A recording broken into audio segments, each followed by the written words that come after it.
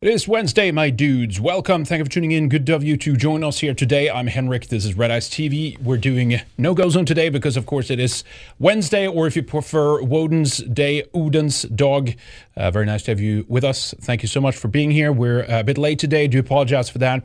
Had some technical issues today and just couldn't pull everything together. So hopefully everything goes smooth here today. I think I got it churned out, hopefully, but we'll keep an eye on it and hopefully everything is okay. That's how it goes when you're working with a lot of technology. But oh well, great to have you here. Hope you're having a wonderful day. Whether you are tuning in live or later on in the archives, a lot to go through today. Of course, we're going to talk a bit about the debate that happened yesterday between using Alex's term here, Fuentes and Bob Barnes, regarding.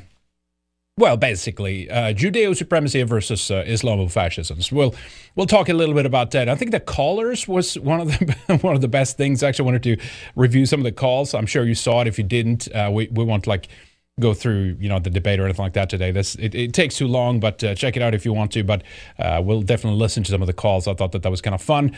So there's a couple of ways today if you want to join in through the show, and that's of course through entropystream.live/redicetv. Great way of supporting the show as well. We also keep an eye on odyssey.com @redicetv, and you can add /live to that if you want to as well. Otherwise it should be just right there on the front page, the live stream. And then we also have trovo.live/redice, and I'm trying to keep an eye on that, especially if there are colorful chats or other little bigger elixir and mana and all that stuff coming in. Try to keep an eye on that. Okay, so let's just dive into some of this here. Then we have a lot to cover. So basically, Amazon is looking at buying MGM if the goes through, if it's approved, basically. But Amazon is one of the, of course, biggest companies in the world, if not the biggest company at this point. I saw a tweet where someone listed how much money they make per second. Some of these companies. Wonder if it was in this thread, actually. Maybe it was in this thread, but it was Amazon were somewhere around, I think it was 860. Here we go. There it is. Look at this. Revenue generated each minute, $840,000 every second. Every minute, every second. That would be quite a bit. Every minute. At this point, what's the difference, right? Apple, 692,000. Google, 423,000. Microsoft. What is Microsoft making money on? They selling their I guess operating system still. That's it. I guess the computer vendors, when they make HP or IBM or Dell or some of these other gaming computers and stuff. I guess when they put Microsoft on there, the Windows on there, then they get money for that. Obviously, Facebook. I mean, it's incredible. Apple, Google, Facebook. Now, in the top 5 here. Tesla, 80,000. Netflix, $55,000 each minute. Incredible. But anyway, so they're looking at buying MGM. Mayor, what does it stand for again, chat? Mayor, Goldmeyer, Mayor. What is it again? I think it's 3 Jewish names, basically. Goldberg and, Meyer or something like that. I forget what it is. But anyway, so, I'm sure that'll be great. Good, of course, good stuff for Amazon and Amazon Prime, I guess, too. They will be pumping in that into the Amazon Prime services. So we'll see what happens. But it's incredible. So what was it for again? Let me see here. Sorry, there was. I think that was one of the first replies to it. Let me see here. Here we go. Amazon top 10 largest acquisitions. Whole Foods. And this must be in the billions. I'm not sure whether they're doing million here then, because it can't be 13.7 million. It's 13,700 million. So what is that? 13 billion? Anyway, MGM is number 2 there. If approved, that's what he's looking at. But it will probably be approved. So we'll see what happens. Very, very scary stuff. Amazon is gobbling up everything. All right. Why don't we talk a bit about the debate then? I guess might as well go into some of that. I think what I liked, actually, a couple of things I want to say. I liked that we got some of the old Paul Joseph Watson back early on before kind of the debate came on. Let's play that real quick, around 14 minutes, where stuff that he used to know, he's kind of going into again here now for some reason, which is kind of interesting. I mean, it's almost like InfoWars is they're forced to recognize this issue with Israel, or they will be kind of left behind. That's what it feels like. Although I must say, this is 10 years late. Not even that, because they were on the trail early on, and then they kind of went back now, which is like, what, 10 years later, almost 15 years later. Has Alex mentioned Kalergi yesterday? The Kalergi plan and all that. Have they ever played like Barbara Specter or anything like that? Like, they've never played that clip, as far as I know, which is just like dishonest, frankly, considering how much they have been covering the migrant invasion of Europe and stuff like that. But anyway, listen to Paul Joseph Watson here, who whipped out some Paul Joseph Watson 10 years ago. Good stuff. That's unfolding. So this is before the debate. I mean, my overall view, and I'm going to get onto the Islamo-Fication now. I know we're limited for time, but you've experienced this, Alex. There's this grating, obnoxious insistence on both the left and the right that you have to vehemently support Israel or Palestine. And the one thing that pisses either side off the most, more than supporting Israel or Palestine, is not supporting either. And that's been my position for a long time. I refuse to take a side because I refuse to support either Israel or Palestine. Let's start with Israel. I'm going to get onto the Islamist thing, but with the US and Israel, as you know, Alex, it's most people have commented on this. It's a one-way street. Israel spies on the US within the US. We had a story in 2019 where Israel literally put fake cell phone towers. Don't squirm, Alex. The White House, around the lawn, to spy on President Donald Trump. You know, the story was briefly acknowledged. It disappeared very swiftly, and Israel faced no consequences for that whatsoever. With any other country, if they did that, to America, it would be an international scandal. Why does Israel get away with it? Why, for example, did Mossad, according to top Israeli former spies, hire Jeffrey Epstein to spy on and blackmail American politicians if you guys are supposedly such close allies? And of course, we know Israel does this to many countries. Why did we see 5 Israelis, some of whom were linked to Mossad, dancing with glee when the planes hit the Twin Towers on 9/11? Why was that never properly investigated? Yeah. And then we have Conservative Inc., which is in the throes of this Israel worship, viciously attacking, we've seen this many times, even with Fuentes, who you're going to have on in the debate, viciously attacking and trying to deplatform conservatives who ask these kind of questions. It seems they're Israel first and not America first. You know, they're more concerned, the likes of Crenshaw, Ben Shapiro, people like that. They're more concerned about, for example, protecting Israel from boycotts than protecting the free speech of their own voters. Yeah. So those are some of the cursory reasons why I don't support Israel. I care about my country. You care about your country. I care about our alliance because I think it's beneficial to both countries. I'm not in the religious type thrall of worshipping Israel at every possible corner.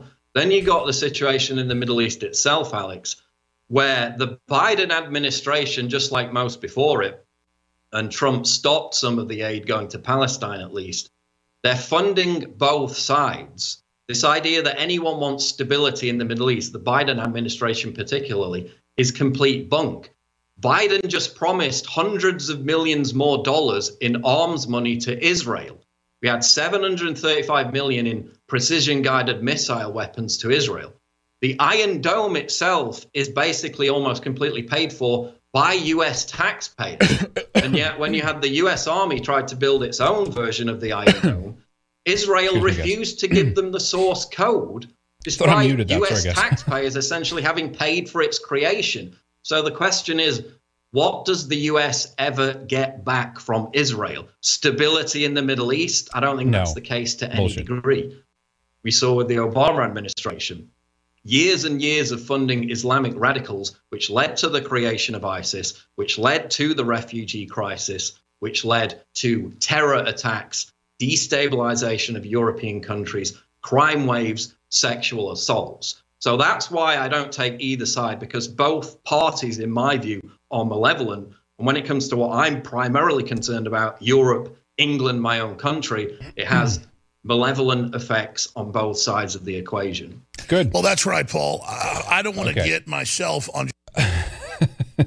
Yeah. So, but it's good. I mean, he used to know some of this stuff, frankly, and then a little bit later, he is like kind of. They didn't really cover Israel. They just backed away, and of course, we all have our theories and reasons as to why and all that kind of stuff. But at least, I mean, there was some stuff that got out yesterday, which I didn't think we would see kind of slip out, if you will. So that was good, right? That was actually very, very good. So we're gonna just kind of skip the debate because I'm sure you saw some of it. I want to go to, and I think it was the same thing with Owen actually afterwards. Where are we here? We're gonna go to that and then do the callers because that was kind of funny. There was some fun stuff that got out there. So 250, where are we? 253, something like that. We'll go to. And he had a comment about this too, which was generally a good comment. So I'm surprised about that. Something's happening over at Infowars again. I think I'm not going to say it's damage control, but frankly, the ship is sailing, right? And so they have to do something here. You got to pick a side in terms of like you can't be. I mean, they've picked their side, right? They've been pro-Israel for the most part. I'm not saying everyone at Infowars, but Alex and the way he runs the ship over there, it's like it's pro-Israel, right? They're Zionists. But there are many of the people I think working there who's like more inclined to go with someone like Fuentes, as John said. But anyway, let's see what he said. I think I'm at the right timestamp here. Let's listen to this here.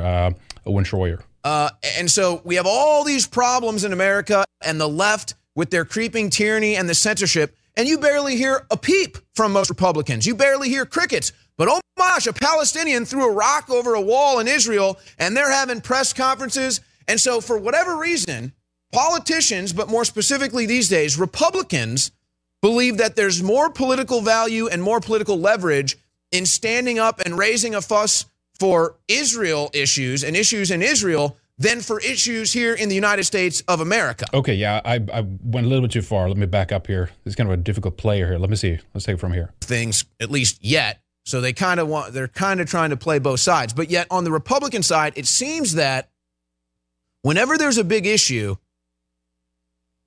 Republicans always make the biggest fuss and the loudest noise and are willing to write legislation and do press conferences when Israel's in trouble or when Israel has a problem.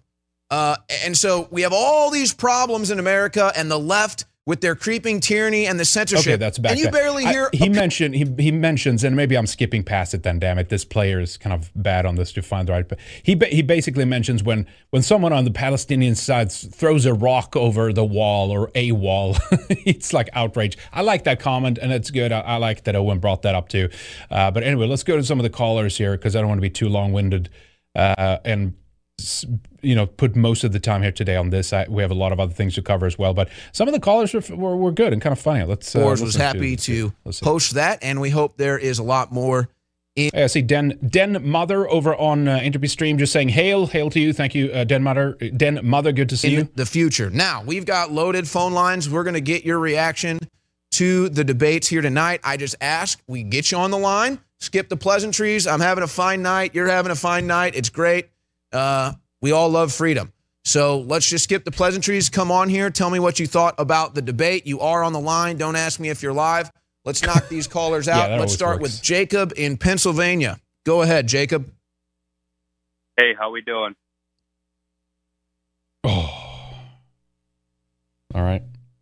See if banned. There it is. Just right out of the gate. You can't help it. I know, Jacob. I know. I'm not going to parse words. So, great debate. I have to say...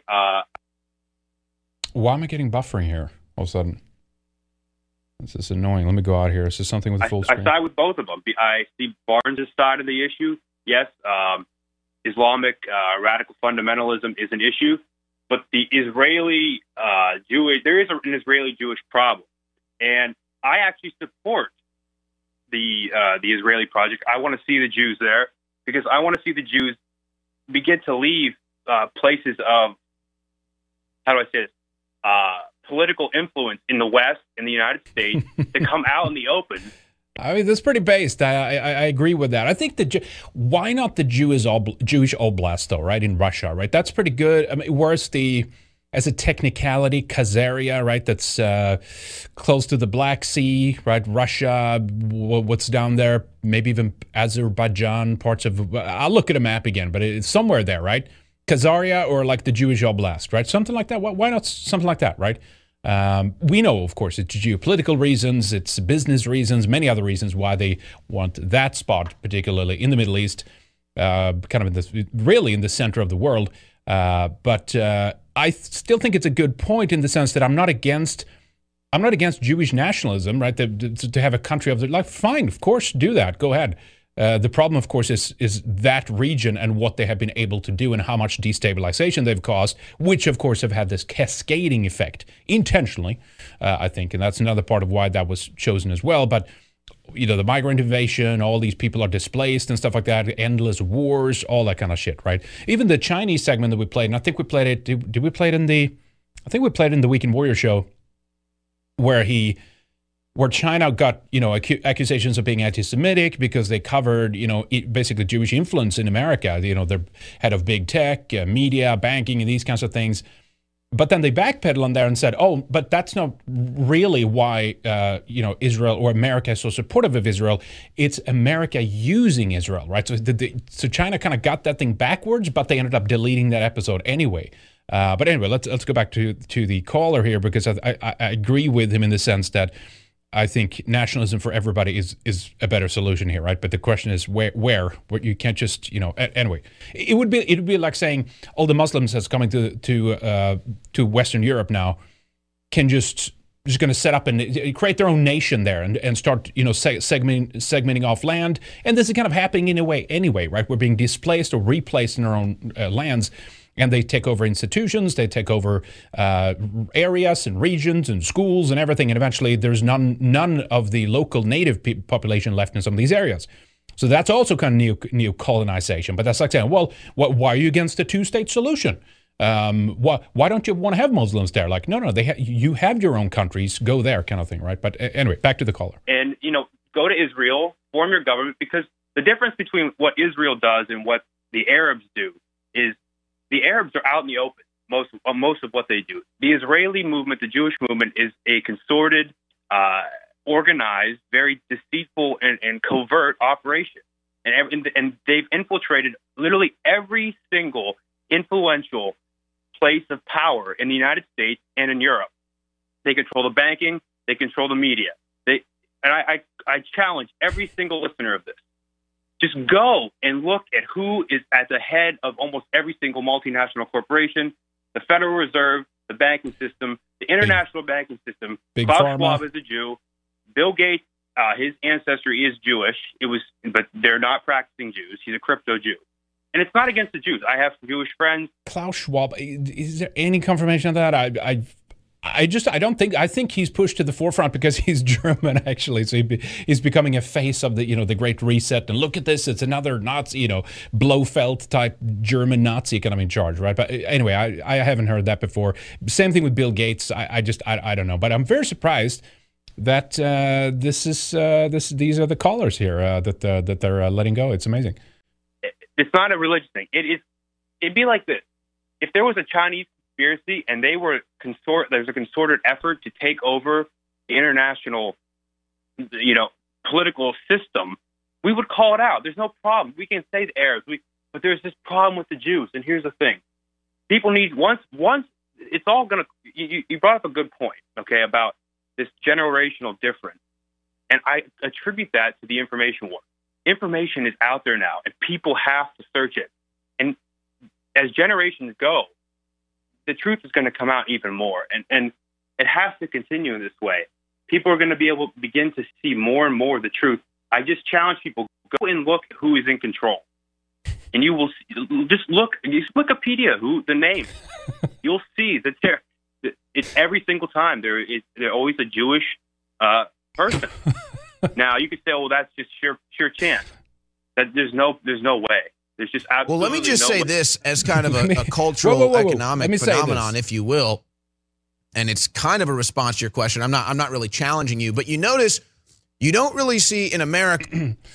No, Maccabeus Tokenlana is not Jewish. We've showed her DNA test many times on the stream. It's on the redicemembers.com. Anyway, that's just trolling. Schwab, though, I've not found any proof for that. I just, I was looking and said, Bill Gates, could kind of argue that could be like, well, his grandmother or something like that. But regardless, it's very interesting that this is kind of coming out in this way.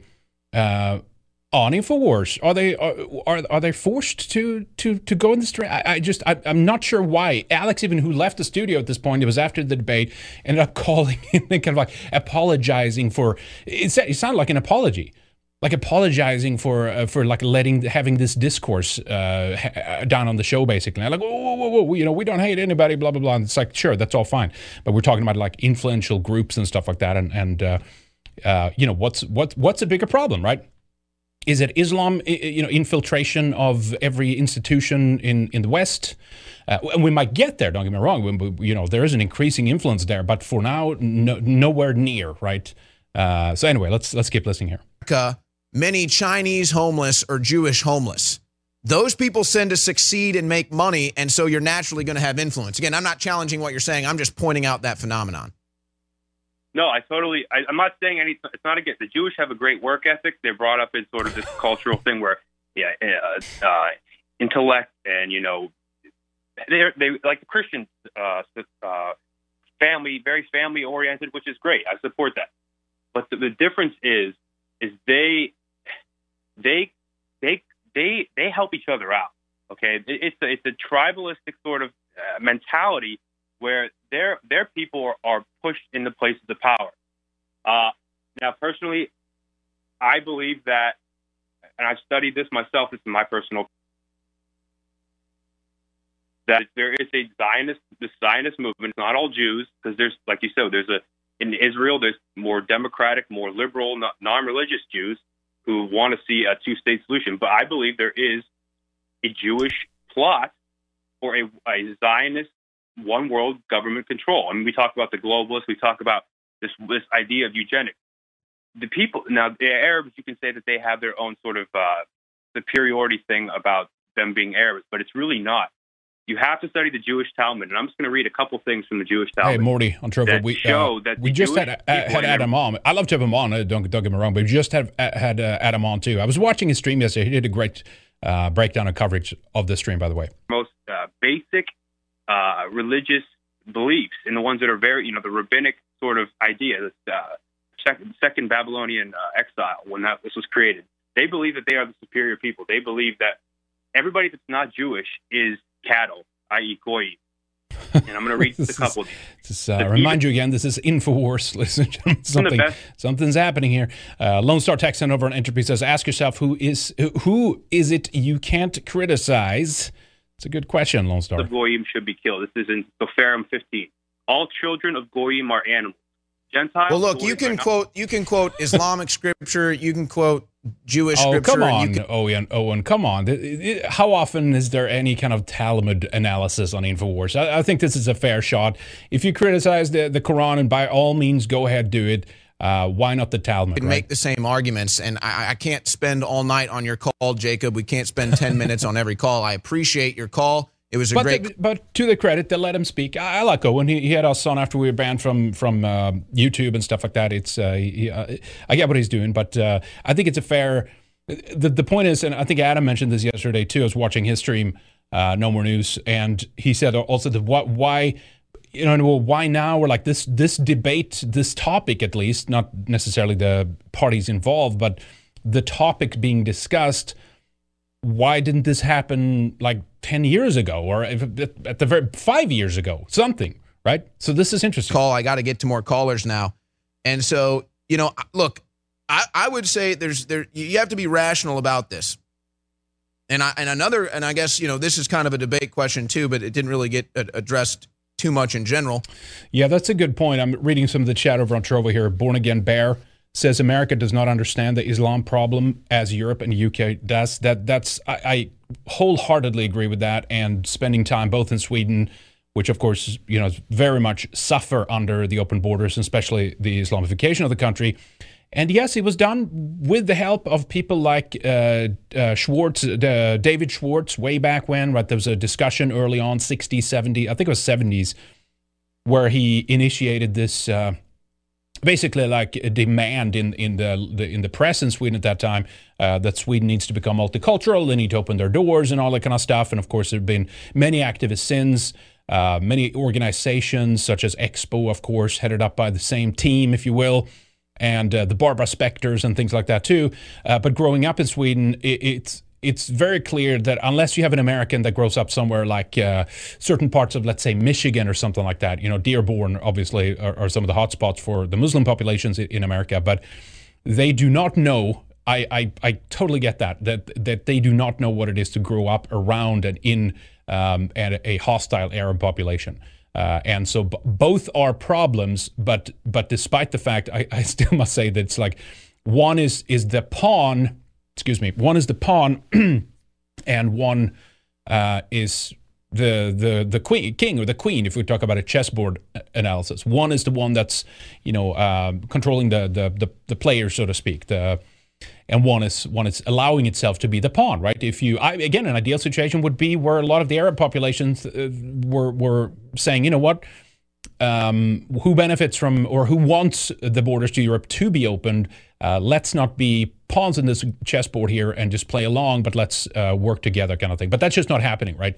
So again, you don't have, as far as you could say by proxy, maybe some of the Zionist organizations are guilty of this, but in many regards, when it comes to like the rape gangs and these kinds of things we cover, that's, as far as I know, unless these Arabs that are doing this are like mind controlled or something like that, are very happy to come in and do these kinds of things against the native European population. So it's not that they are absolved of any kind of guilt, right? It's just very different levels of, and actually one of the callers brought that up too. I know. I'm not sure if it was second or third call, but Muslims, Islam is the broom of Judaism, right, or Zionism, or at least the kind of the prophetic part of this, right, that the Amalek has to be destroyed, replaced, if you will, and then they're going to build a third temple and bring back, and they're going to run the world from Jerusalem and shit like that. Sort of religious, like eschatological kind of points here, basically, and so they want to kind of have that achieved. But the point is, the pawns are willing to kind of play ball here and just say, yeah, let's kind of do that. Anyway, let me just mention a couple of donos on Trovo here real quick. Pad with a burrito. Thank you, sir. Appreciate that. Maternal Maiden with a winner spell. Thank you. Appreciate that. A mana bomb from Per. Thank you. Or Pad. Femme Blanche with a couple of spells, on fire spells. Let me see here. I saw other couple of ones. Let me scroll back up. Hopefully I didn't miss those. I did see a couple. I think I saw, there's a Bravo spell from Femme Blanche and a King's Trove. Thank you, Femme Blanche. Appreciate that. Run of White Wolf with a shiny unicorn. Now we have a pink unicorn out of Sweden we're going to cover here soon. But thank you for that, guys. Let me just check entropy real quick. Here we go. Sonata for Violin says, I got to get more callers now, LOL. We should do a call-in show too, but there was some good callers here, actually. I was surprised by that, and so that's good that they let them on, let them speak for the most part. Blas de Lizo with a donor over on Entropy as well says, these debate callers are very similar to the ones during the morning show. There are many truth bombs dropped on the show, especially by regular callers who's actually Jewish. Morning show, you mean on Infowars or other somewhere else? I would assume you talking about like the Infowars show or something. Anyway, let's keep listening here.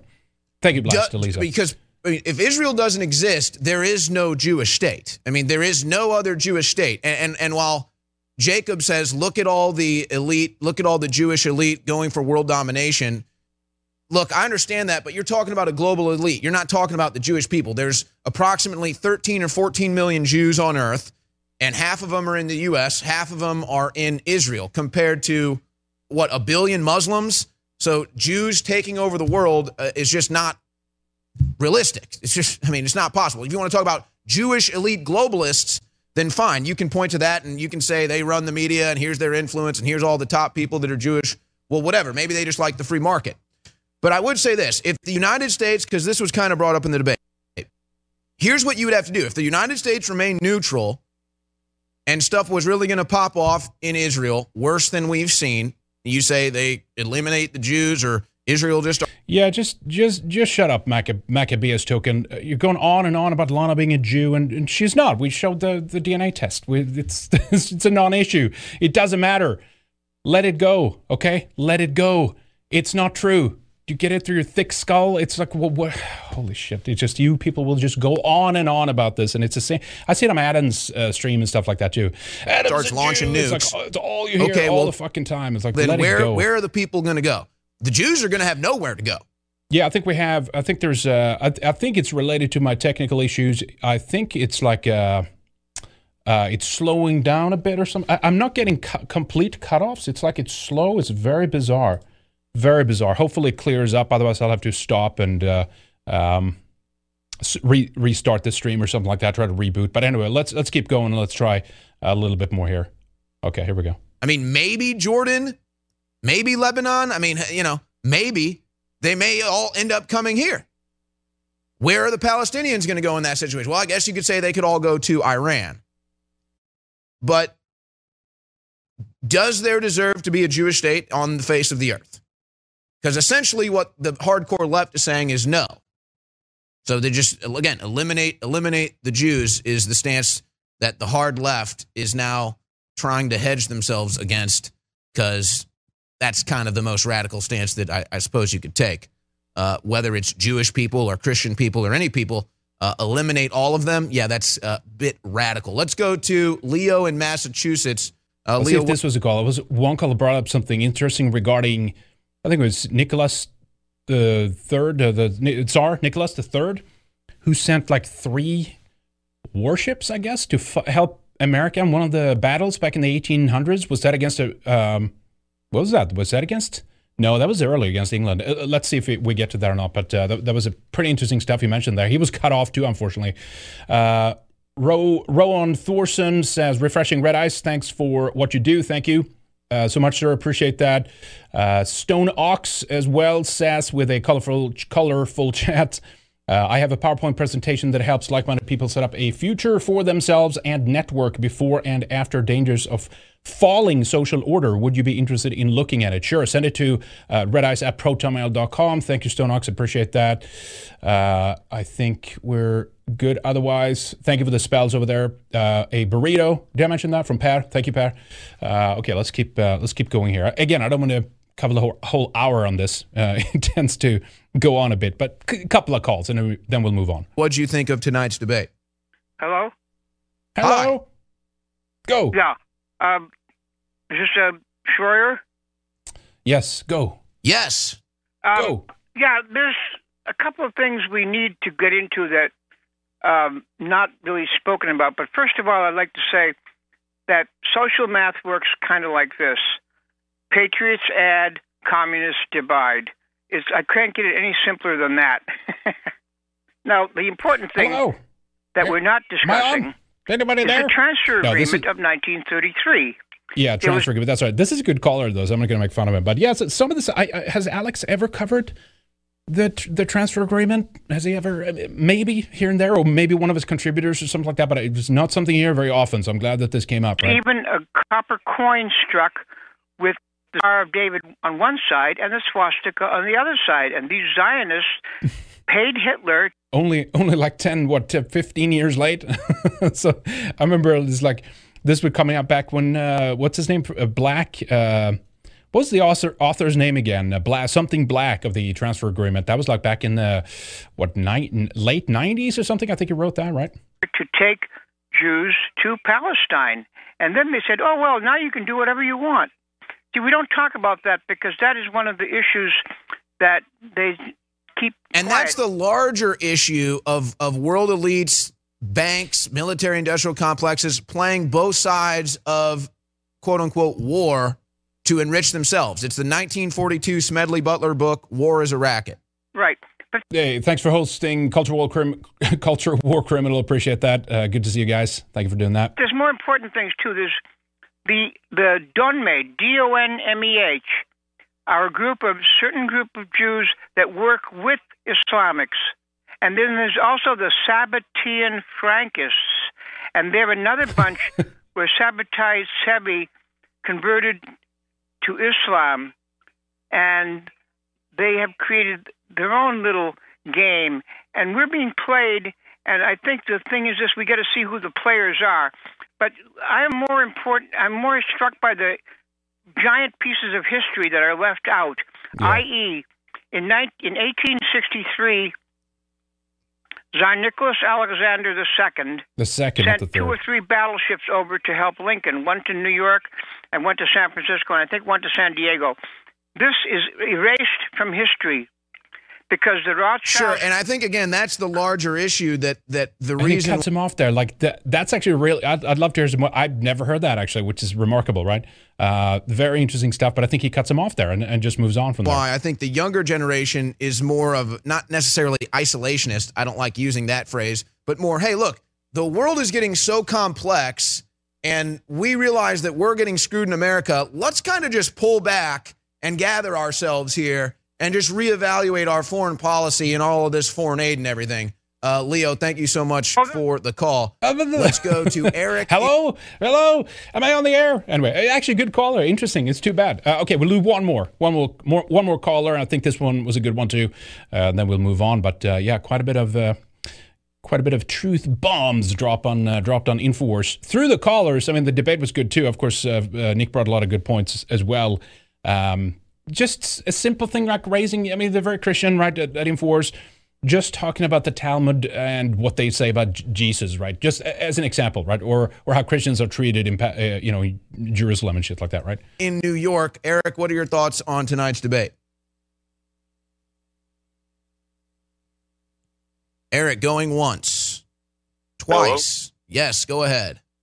And of course, Dave called in as well. Dave Riley called in. He was like the 4th or 5th caller, I think, something like that. Hey, Adam, good to see you. I see you in chat on Trovo. Adam's asking, anyone seen when I debated Schroyer? Yeah, that went around quite a bit, I think. That was a great debate, too. You did great on that. Should be up on your BitChute, I think, still. So people definitely should check that out. But I think Schroyer has been very good. I mean, he had Adam on. He had me Alana on, which was very kind after we were, booted off of YouTube and stuff like that. So, I mean, they are, although they, maybe cut people off and are more biased towards one side, I mean, something has changed a little bit here, which is very interesting, I think. It's important. I mean, they have a large audience, and a lot of people need to hear that kind of stuff. And maybe hopefully some minds were blown yesterday. We never know, right? But anyway, this is the last call we'll listen to, and then we move on with a lot of other topics here. All right. Am I on? Yes. Go. All right. So, very good debate. I would like to say, though, I can speak on behalf of all Catholic supporters of Alex Jones that I do not particularly appreciate these kind of nasty and just, frankly, very insulting comments about the Vatican and our Pope. Well, let me just tell you, I'm not sure where he is politically, but the Pope is no friend of yours, sir. If you're, let's say, nationalist or even America First or something like that, look at him. Holy shit! I mean, he's like kissing the feet of migrants, and like we have to. It's a commie Pope. I mean, there's no other way of saying it. Subversive one at that. Both on the Islamic side, but also Adam showed some screenshots. I've seen them before too. How they're making the Vatican more, Semitic friendly, basically, right? Things like that. Totally sold out to the Christians, right? Has been hiding human history for decades, for centuries, and the Pope is now openly communist, for open borders, for the destruction of Western civilization. So, we definitely would stand against that. I was born and raised Catholic as well, was confirmed, and I did not take offense to any of the statements made. Okay, well, yeah, that was just an introduction. I think you make some good points after this, though. And I do have a question, if you would allow me. Okay. All right, yeah, my question is, if Israel is so pro-Christian, why did the Christian demographics of Bethlehem change from around 80% Christian to 12% between 1948 and the present year? Well, I'm not sure. I'm not making the argument that Israel is pro-Christian.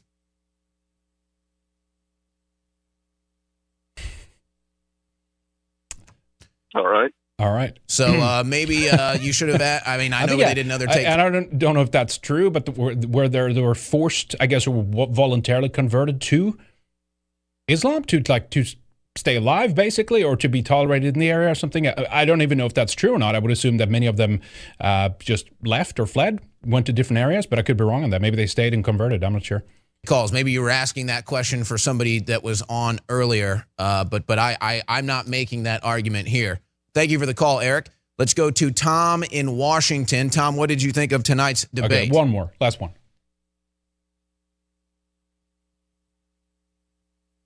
This is ground control to Tom in Washington. Are you still on the phone? I'm here. All right. Or did you die from COVID? Good evening. Hello. Yes, I thought it was a great debate. I think Nick side. I side more with the America First policy, but I think what kind of got caught up in the debate was the discussion of the Christian support for Israel. It got kind of sidetracked. Well, I think the term Judeo-Christian didn't actually appear till the 40s and kind of skyrocketed in the 90s.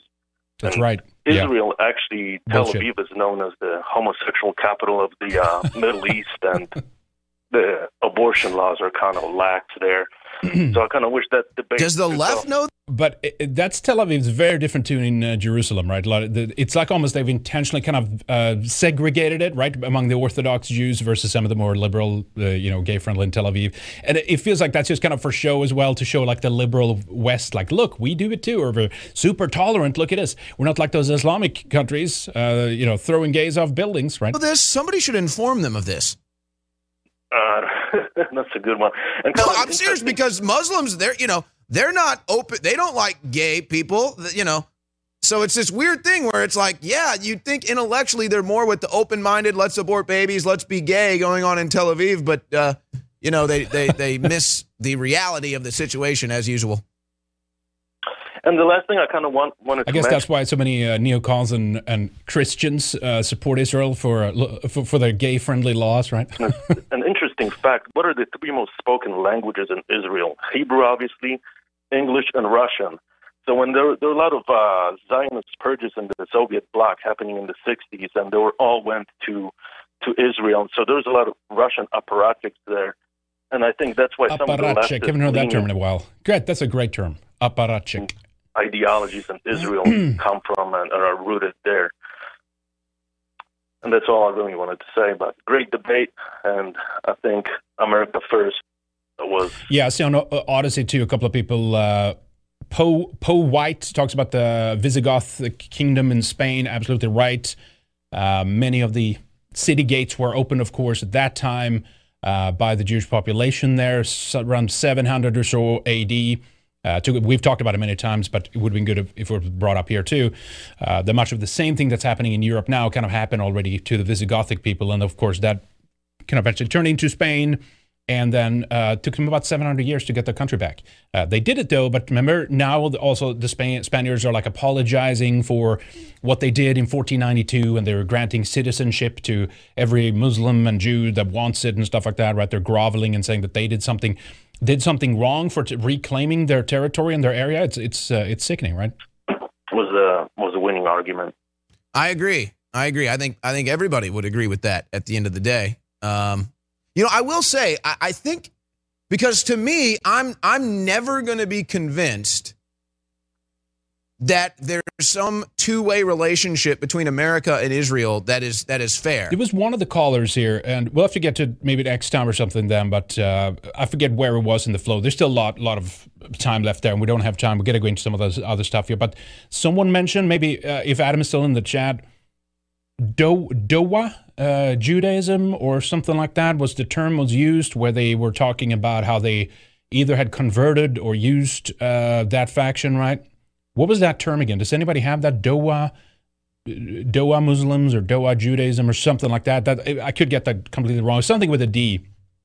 Yeah, Dawa, is that it? D-A-W-A? Some people said Donme, Dawa. Okay, yeah, something like that. I'm not sure what it is. I have to look it up and Google it later and try to find some more of that. That was a new thing to me. So it's great that they do take these callers, because many times there's more stuff that comes out because the callers know kind of what's missing, right, and things like that. So at least they did that. But yeah, so overall, good stuff regarding Donme is a Zionist in Ottoman. Okay, Donme. Maccabeus token says Donmeh. Okay, Donmeh. Okay, I got to look that up. Thank you for that, sir. Appreciate that. Donmeh is this Zionist in the Ottoman Empire. Interesting. Okay. All right, so let's do this. Let's move on from this. Let me just check entropy real quick so we're not left behind there. I'm not getting the notifications on the screen for some reason, so that's why I don't see that right away. Blas Delizo says, American Journal hosted by Harrison Smith is the morning show on InfoWars. That's right. Okay, that's what you mean when we talk about the morning shows there. Yeah, I've seen it a little bit now and then here and there. Okay, but that's good. Good callers, apparently, according to Blas Delizo, at least during that show. Yeah, Harrison Smith is good too. He debated Adam, I think, on Killstream. He's good. I like him. He's out there, talking at least, not shutting people down. Michael, 57DE over on Entropy as well. Hail Henrik and your lovely Russian bride, Lana. Hail the gods, we must secure the existence of our people and a future for white children. Thank you, Michael. Appreciate that. It was good to see you. Thank you for the support over on Entropy. Appreciate that. Okay, so, yeah, that's right. One more thing here then. After the the Judeo-Supremacist versus the Islamo-Fascist debate, where Robert Barnes ended up blocking Nicholas Fuentes, right? I'm using Alex Jones' pronunciation here right now. So I guess it was a lot of people, kind of, I don't know, trolling him. They were kind of going after him a little bit, and he didn't like that. But no, I think Nick did a great job. I think there's a clear win. He's standing on the side that has the winning argument, and that's ultimately why the polls and stuff like that were done. They favored that the big problem is Israel, Zionism, the Israeli lobby, as opposed to the Islamo-Fascists, right? That Barnes brought up about 300 times yesterday. Okay, Scott McLean sends a link. I have to check. Yeah, Donmeh, there we go. Donme, Britannica. Thank you, sir. I appreciate that. That's very kind of you. I know sometimes it's as easy as you search, but when you're doing the stream, sometimes it's hard to do it while you're doing it right there. Let me just check that real quick. Donmeh. I'll definitely have to look that up. Check that up. Okay, let me see here. So this happened too regarding, I guess, while we're on the Israeli topic right here too, a landmark motion is being debated in Iran, and I'm butchering that. That's old Irish there, right? Old Irish, right? Which is the parliament there, I assume, right? So they're discussing labeling Israel's illegal settlements and land grab as de facto annexation of Palestinian land. I believe all parties will support this motion. This is historic. And then a follow-up tweet from today, I believe, so the day after. The motion on annexation in Palestine has passed. All parties supported. I'm of the moon. Ireland is the first country in the world to label Israel's illegal settlements and land grab as de facto annexation of Palestinian land. Thank you. So you tell me no one has done that before, which is kind of weird if you ask me. I'm surprised even a country like Sweden hasn't done this, considering how very pro Palestine and anti-Israel they are. This is actually very surprising, right? That they just can kind of call it out for what it is, right? But okay, so that's interesting. That's I guess a win, in terms of what's happening right now in the Middle East as well. So that's good stuff. But again, keep in mind, a lot of the debate, we mentioned this before, but a lot of the rhetoric on the far left side here and is that they're basically against Israel because it's like a white supremacist nation. It's like a right wing, and it's not. I mean, we showed the tweets from like, was it BDS and even BLM and stuff like that. There's not a mention of Zionism, that's the problem, or even that this is like it's for Jewish people, Jewish interests. They're mass labeling this as some kind of white supremacy colonization of Palestinians or something like that, which is just, awful rhetoric. So the other side is not at all very, very sincere, or, they're seeking to associate what happens in Israel to like nationalistic movements in Europe and stuff like that, which is completely contradictory. I mean, it's like, it's quite the opposite. I think we're more in the sense on the Palestinian side here. We're the ones being occupied in European and Western nations, right? Okay, let's go over to Sweden real quick here. Multicultural Malmö, which is, of course, as we say, the third largest city in Sweden, is spending about $108,000 on a 20-foot-high pink unicorn. That's right. In the Muslim-dense area, they have decided to, while this is, you could argue some place like a suburb like Rosengård in Malmö, of course, is where they really should have put it if they want to antagonize the Muslim population. This is more in the central part of Malmö, where you have a little bit more Swedes there. But regardless, this, of course, is a very, very Islamified city, Malmö. So this is what they're spending money on and efforts. And this is, of course, being done to now during the upcoming Pride event in August. In what is that? That's like, is it worldwide now? They used to have it just in one city or something. Then they started having it in one city in each country, and now I think they have it in like multiple, like worldwide, like all over at the same time. I could be wrong on that. I'm not really don't really study these Pride events, but look at this shit. A pink gay unicorn is erected in Malmö. The 20-foot high and 33-foot wide pink unicorn sculpture was unveiled in the public square in the heart of the city and is said to be a collaboration between Malmö's local government and Malmö's Pride organization. Local Social Democratic official Andreas Schönström, chairman of the technical board of the city of Malmö, commented on the new sculpture in a press release saying following: "The unicorn becomes a spreader of joy in the city, both among children and adults. Even in its colorful shimmer, it also carries a serious message when it reminds us playfully of the equal value of all people. It will also be exciting to see what names the children give the unicorn when images of it are disseminated in different contexts," he said. So stunning and brave, of course, over in Malmö. Always good to see that they're putting the money where it's worth, right? So it's almost like, is this to antagonize the Muslim population? I don't know. Is it? Do they even think about what they're doing here with these kinds of things? Remains a mystery to me. I'm not quite sure. But anyway, here's also, while we're on it, a public service announcement from Dennis Prager. Enjoy. Normal is not defined by your sexual orientation. Yeah, that's what normal. I'm not saying heterosexual is more normal. By the way, I actually believe bisexual is the norm. There you go. Thank you, Dennis Prager, for clarifying that to us. That bisexuality is the norm. Okay, that was news to me. Okay, let's go over to George Floyd. The anniversary happened yesterday. Lots of BLM protests and stuff like that too. And of course in Minneapolis, where they have this new zone set up where you can be baptized, and it's, it's a cult, it's a religion, it's a psychopathic, but people with mental disorders are attracted to this as a new kind of religion, basically. But in that very same place in Minneapolis, there were a couple of news reporters on location when they were being shot at all of a sudden. Check this out here. Police reform to be just got to be careful here with some gunshots. Excuse us.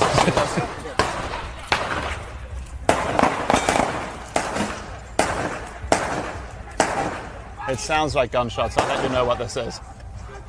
These seem to be gunshots. It's gunshots, buddy.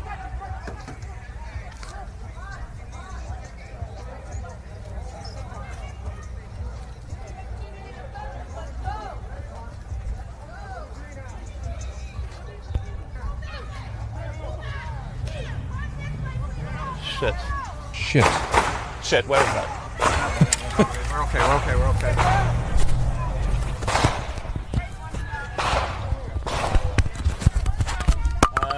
We're just gonna go.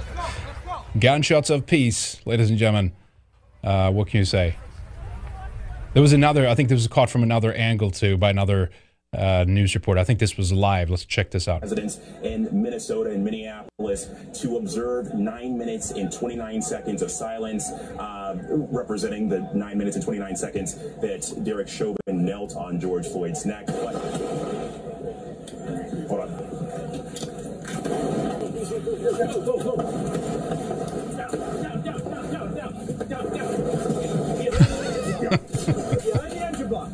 We're going to check in with Alex in a bit. It sounds like there may be some trouble there in Minneapolis. We're going to check in with them. Yeah.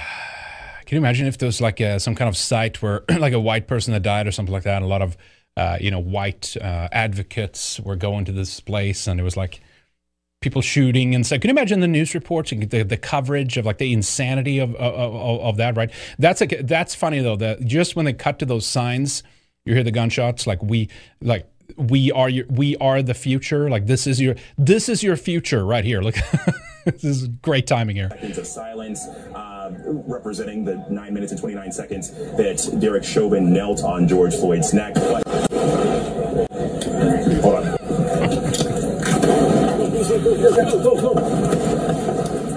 It's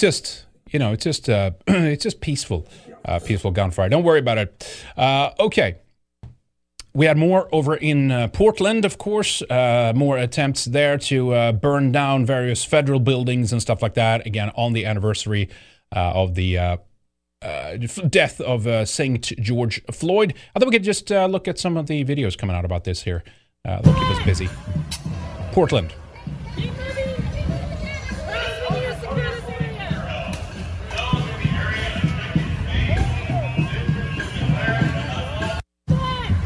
Okay, keep watching some of Andy No's comments here, or videos. Okay, short but sweet. There's some clips. We'll just go through some of them.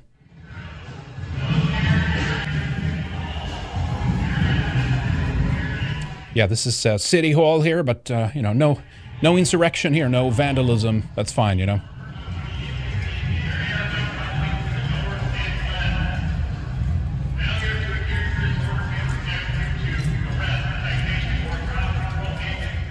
Yeah, I'm surprised Ted Wheeler's been getting a lot of shit, actually. Okay, guess we can read some of this. Portland police. Individuals in the crowd are throwing frozen water bottles and eggs at officers. They're also throwing metal spikes in the road. The crowd has marched to City Hall and is breaking out the windows. Goes on from there. I guess here's some confrontation here between police. Portland police retreats from the violent riots. One of the Antifa hurls a trash bin towards them. Former congressional candidate and Antifa member. What's her name? Cyber for Ord 1 in wheelchair. Brought her dog to the riot again. Oh, that's right. Yeah, that's right. I've seen that person. Number of videos, actually.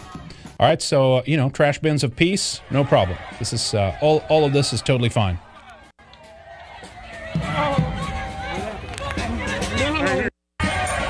Okay, a couple more.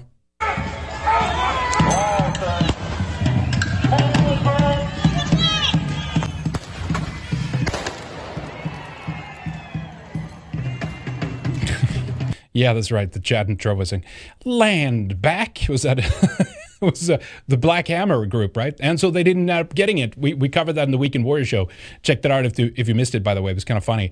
Was it the San, I forget where, some San something in Colorado, the police sheriff's department there ended up driving the Black Hammer group of those individuals off their intended land. They had said that they purchased it. They raised something like $65,000 on GoFundMe, and apparently no land was ever purchased, and so they were driven off the land by sheriffs. This is how much they just lie. I don't know. I would assume it was a grift or something. I'm not sure. Or did they just fail? I'm not sure. But no land for. They were squatting basically. Exactly. They were squatting. They were just claiming it as theirs. They liberated this land, right? But no more Black Hammer City. At least not in that part of Colorado. There's some aftermath here. More Starbucks windows, I assume, right? Always Starbucks.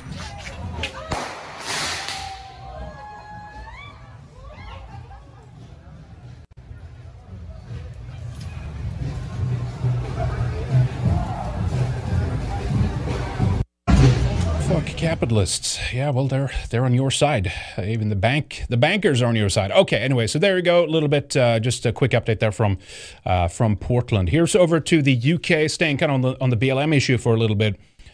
We've had some other scenarios here. It's not going too well for at least some of the BLM activists. Here is a lady called Sasha Johnson. We've played some clips with her before, where she basically calls for like the overthrow of the UK, and it's a white supremacist nation, and all the cops in the UK are KKK members and things like that, right? Famous clip was going around a while ago. Well, so anyway, she was shot in the head And initially, when the first stories came out, we didn't really see anything. We didn't see, well, who did this? What's going on?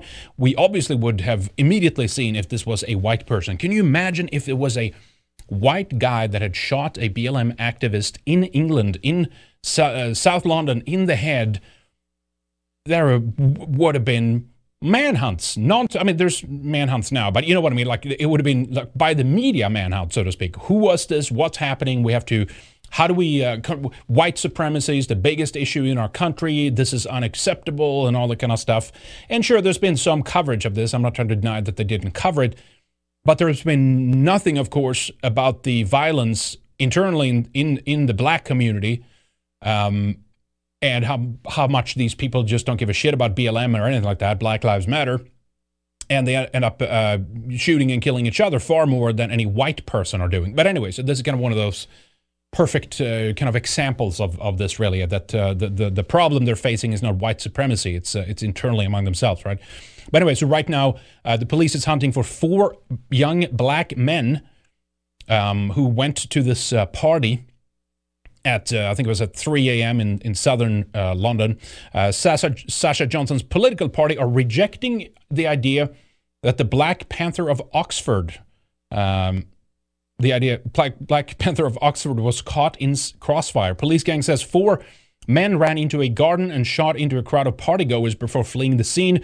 Mother of 2 is fighting for her life following the attack in Peckham, southeast London, at 3 a.m. on Sunday. Scotland Yard is insisting there is nothing to suggest the 27-year-old was the target of the shooting. Okay. Home Office blast very irresponsible Diane Abbott. Well, she's a moron, right? So anyway, here's some of the location where the party was here. She has 2 kids. I wonder what the age of them is, but what's she doing partying at 3 a.m.? I'm serious. Who's taking care of her kids? Fucking irresponsible. Big surprise. But here she is. Let's listen to what the cop said here. Here we go. This was a shocking incident that has left a young woman with very serious injuries. Our thoughts are with the family of Sasha Johnson, who are being supported by specially trained officers. A dedicated team of officers and detectives are looking to find out who is responsible for this incident. They're making good progress, but we need the public to help us.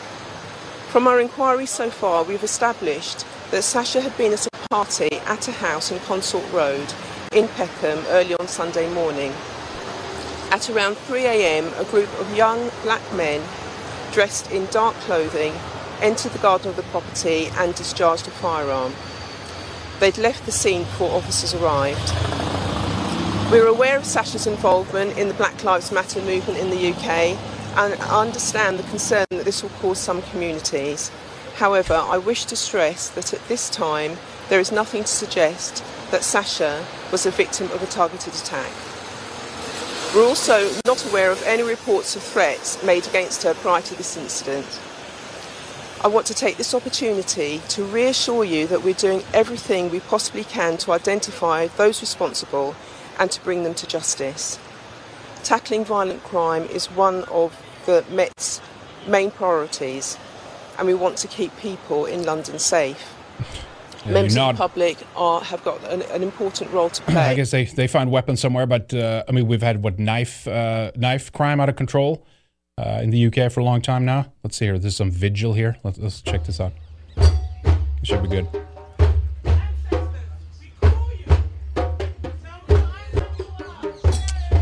Yeah, they have the rhythm in their blood, right? De har rytmen I blodet.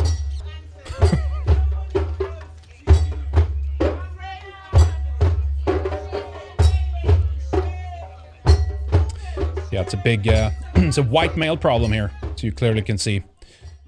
Big issue. That's the big issue in London when it comes to those kinds of things. Here's the, let me see, here's the Breitbart piece real quick here regarding the one of the first kind of videos that went viral with her. I guess this is her right here, regarding what she said regarding the UK, how racist they are, and especially then targeting the police. And it's kind of funny because now you have this type of, this is the representative, I guess, then of the UK police. If we go back up here for a second, right? The face of the UK police, well, the UK police, but London, right? That part of London. But so do they? now they are going to work with the police to find these men, or what's going to happen now? Here's the clip here. Racism thrives on capitalism. The back of racism is capitalism. And they say about education, we need a black militia. I ain't scared of no terrorist group. The police is no different from the KKK. They stand around and protect statues and buildings instead of people. They need to join the local council and start to litter pick too. Why does she have a... Why is it always like this? Why does she have an African like continent like around her neck? What is that? Why does that always happen, right? Like if you love Africa, you can you still, has she ever set her foot in Africa? If you love Africa, what the hell are you doing in the UK? Go to Africa then. When I say if they have a pepper spray, we have our own too. They have smokes, we have it too. Come together, put your fist in the air. Black power! Don't ever be scared to say it doesn't mean that you hate another race, and anybody that said that you hate them, they too have hidden racism because they're scared of your blackness. Black is beautiful. Black is evident. And when I say free Palestine, do you know a guy called Cecil Rhodes? He created the Glenn Grey Law in South Africa. What is happening in Palestine and in Yemen is the Glenn Grey Law being No, you cannot compare those two. That's just retarded. Actually, what's happening in European countries is more comparable, right? We're being colonized in the same way Palestinians are being colonized. But, you know, that takes nuance. That takes stepping out of your own ethnic interest to understand those kinds of things. Created, just like the SUS law, the stop and search, prevent policies are...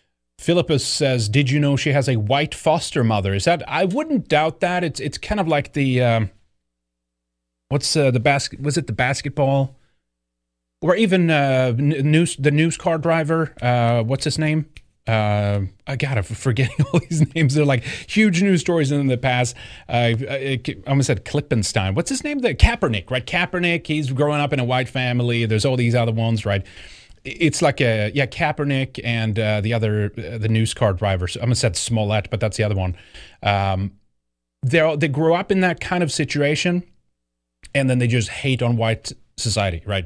It's a classic. So I wouldn't be surprised. I don't know that about this one, but I wouldn't be surprised. Racist policy. Baba, that's right. Baba Wallace. Thank you, Big Pete. That's right. Baba Wallace. Same thing there, right? Is a white dad, I think, right? A white dad. British value does not exist because it took its values from all around the world. Don't be scared to say free Palestine. Don't be afraid to say free West Papua. Don't be afraid to say free Yemen. You're not anti-Semitic. Don't let no Jewish man create a way to be unheard, to make you unheard. Silence is violence. If we keep silent, we are also a part of that oppression. I refuse to let nobody put a gag on me. That's why I don't connect to no political party. As far as I know, no one is putting a gag on you. That's why you're on the streets talking. That's why people are praising you and having vigils after you were assaulted by your own race, by the way. Not the cops, not white men, not colonialists. Well, I guess they are in some regard when you talk about the UK, but you know what I mean. All right, so good stuff. We should form a militia. We have weapons, no problem. So anyway, there it is. That's the context of that woman. So big, sad, great irony. Shot in the head by her own people after being very vocal and speaking out against, the problem basically of UK society and how racist they are.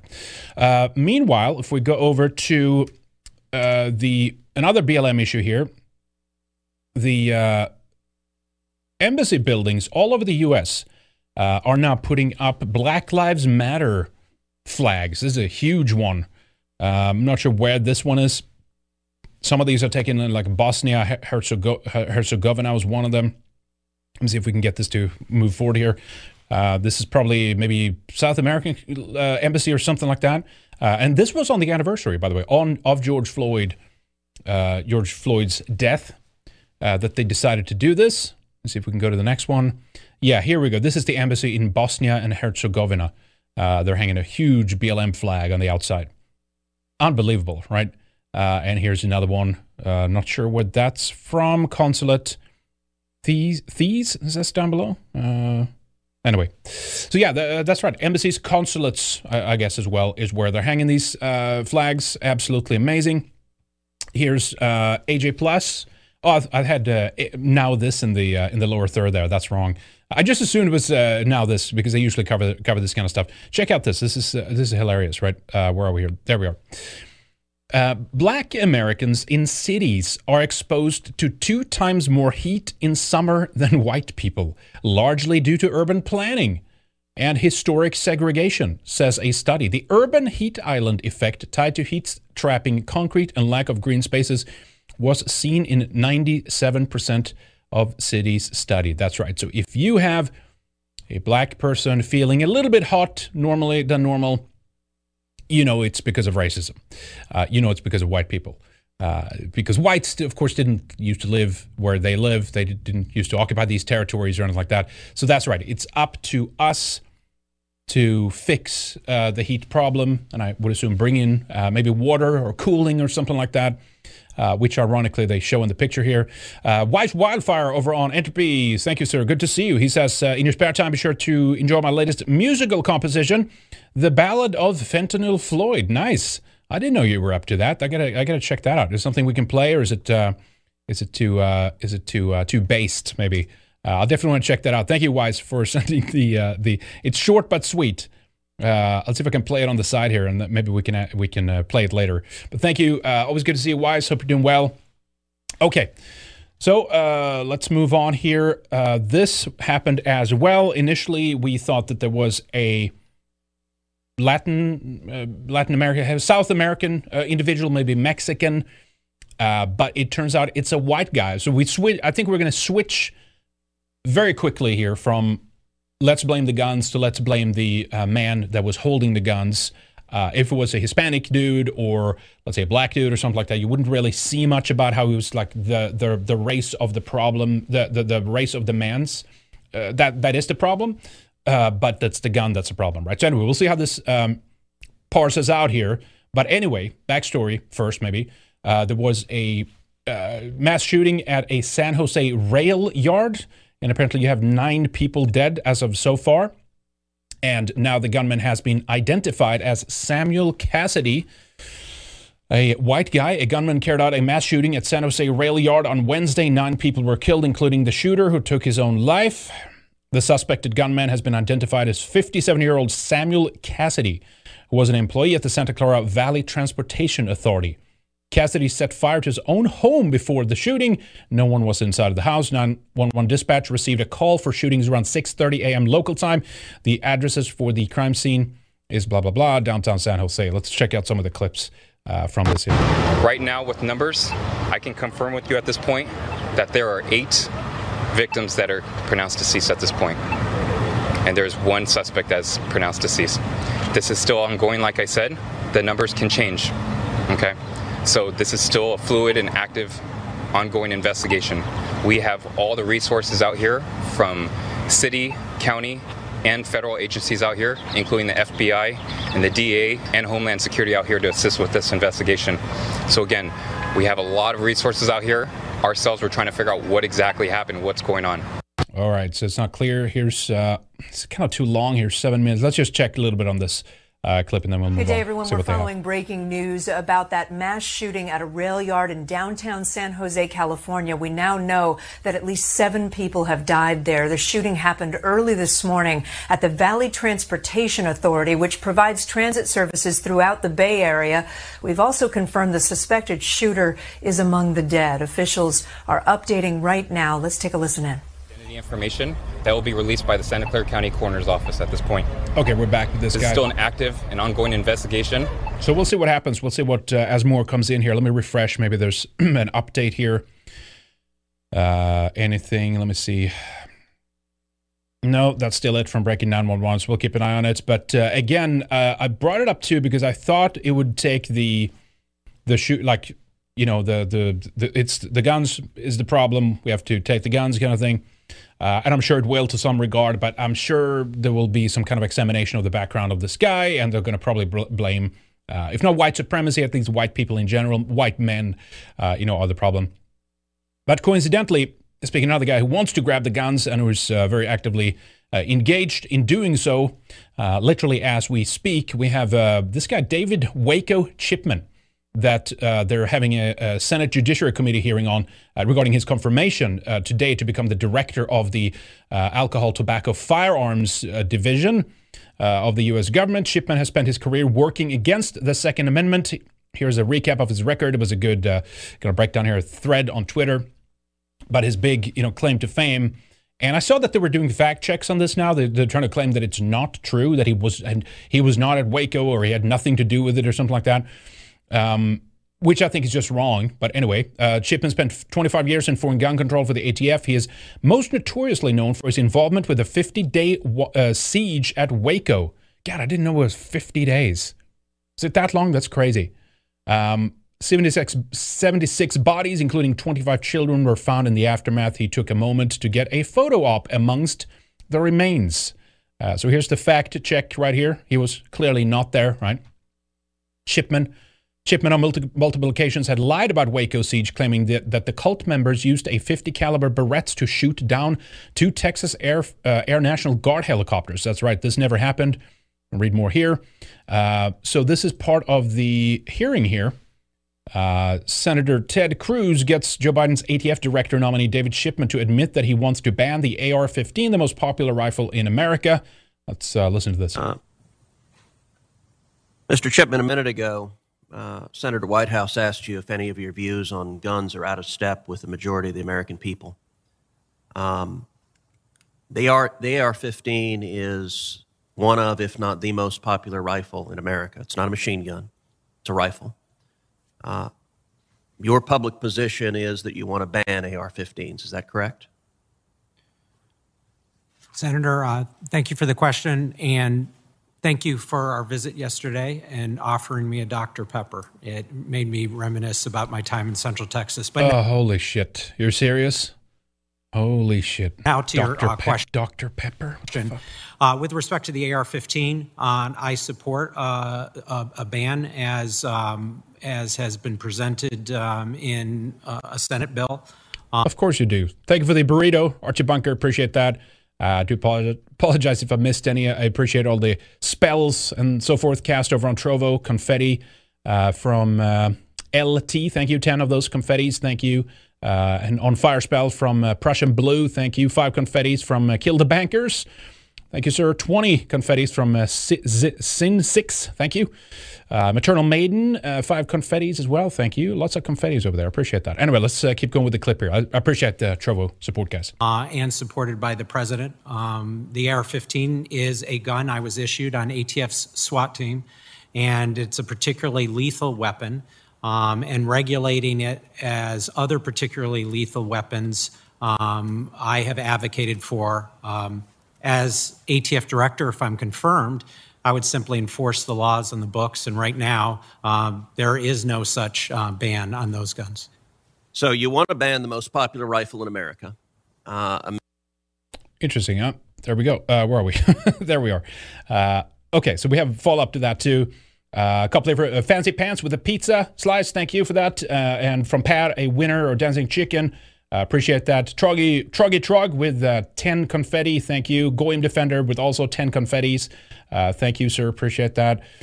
And Born Again Bear Censored, I think it is, with a confetti too. Thank you. And I think this is a no, I thought that was a colorful chat. Confused that. A Born Again Bear with a birthday cake. Thank you, sir. Appreciate that. So check out this clip here. Here he is later on being asked. I forget what's his name. Is it one of the Kennedy? Is that his name? Anyway, he's asking him to define what he means. Can you define an assault weapon? He wants to ban these things. Can you define what it is? Listen to this. This is incredible. Director, I got 35 seconds left. Define it for me, would you please, sir? What's an assault weapon? Yeah, Senator, the bill to ban assault weapons is what is your dozens of definition pages. of an assault There's no way I could define an assault weapon. You don't have any. You're going to run this agency, and you don't have a definition of assault weapon. But I would be enforcing the definition that members of Congress you're going to be passed. issuing rules and regulations. Just give me your definition. I'll give you one definition that ATF. Give me your definition. Uses. One definition that ATF currently. Give me your definition. I can give you one definition. If you want to answer my question, how can I vote for you? I'm done, Mr. Chairman. I don't think I'm going to get an answer. Yeah. All right, good stuff. That'll be this ought to be fun when they put this guy in place. All right. So I think we're done with the Chipman for now. We'll follow up. I'm sure it'll be passed, or what do you call it? Be confirmed, basically, right? Let me close a couple of windows here. This one is kind of this is interesting. A little correction here too. Let me just check. I want to make sure we don't miss anything on entropy in case the notifications drop. Here we go. One from Wise here as well. Thank you, Wise. He says he should see my lethal screwdriver collection. There you go. Thank you, Wise. Appreciate that. Okay, so check this out here. This is kind of interesting. This was going around. I saw it a number of places. We ended up playing it on Weekend Warrior 2. And apparently it's a mistranslation, and this is what they do occasionally in clips like this. They are released. They go around, and then, you know, the fact checkers out there can say, look at these crazy conspiracy theorists. This is not what he said and stuff. And so, yeah, you always have to take it with a grain of salt, because there's either intentionally people do this because they're, what do you call it, bad actors and want to muddy the waters, poison the well or whatever, right? But I wanted to give you the correct translation. We played it at the end of the Weekend Warrior show, and we'd said when we played the clip, as it was introduced when we came across it online, that Luc Montagnier, who is one of the Nobel laureates back in 2008, I think it was something related to HIV or AIDS or maybe infectious disease, it was something like that.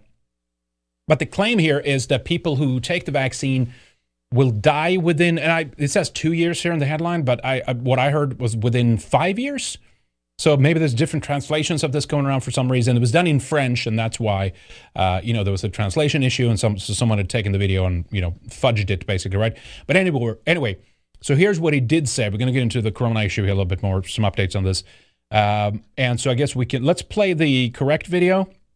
And so he's talking about the variants.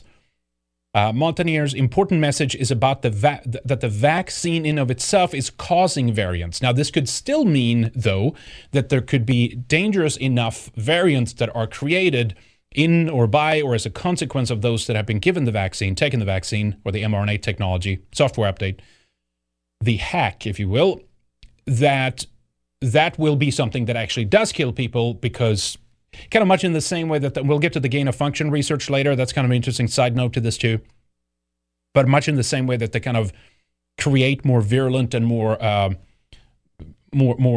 stronger, I guess, versions of the virus with gain of function research to kind of spur on the virus. This could be kind of much of the same way. But anyway, it's a subtitle, and so this is from Rare's website, which I forget what that stands for again. Reclaim something, blah, blah, blah, Rare. But anyway, this is the correct video from on their website of what he said. So check this out here. Quand on regarde les courbes de l'OMS, depuis qu'on a vacciné en janvier, les courbes de contamination explosent, et également le nombre de morts, notamment des jeunes, avec de thromboses, tout ça. Oui. Quel est votre regard sur cette vaccination massive, puisqu'on est dans une vaccination massive, alors qu'il y aurait des traitements qui marche, qui fonctionne et pas cher? C'est une énorme erreur, n'est-ce pas? C'est une erreur scientifique et une faute médicale, si on peut dire. Enfin, c'est inacceptable. Dans l'histoire, on en fera le bilan un jour de tout ça, n'est-ce pas? Car c'est effectivement la vaccination qui a créé les variants. Le virus de Chine, n'est-ce pas? Un vaccin, c'est-à-dire des anticorps produits par un vaccin. Et qu'est-ce qu'il va faire le virus? Ou bien mourir, ou bien trouver des solutions. Les nouveaux variants sont vraiment la production, la résultante des vaccinations. Et donc vous voyez toujours dans les pays, même pour là maintenant c'est pareil, vous avez la courbe des vaccinations et la courbe des morts maintenant qui suit. Je suis de près, si vous voulez, des expériences qui sont faites in situ, c'est-à-dire sur des patients, des malades, qui sont devenus infectés par le corona après une vaccination. Hein?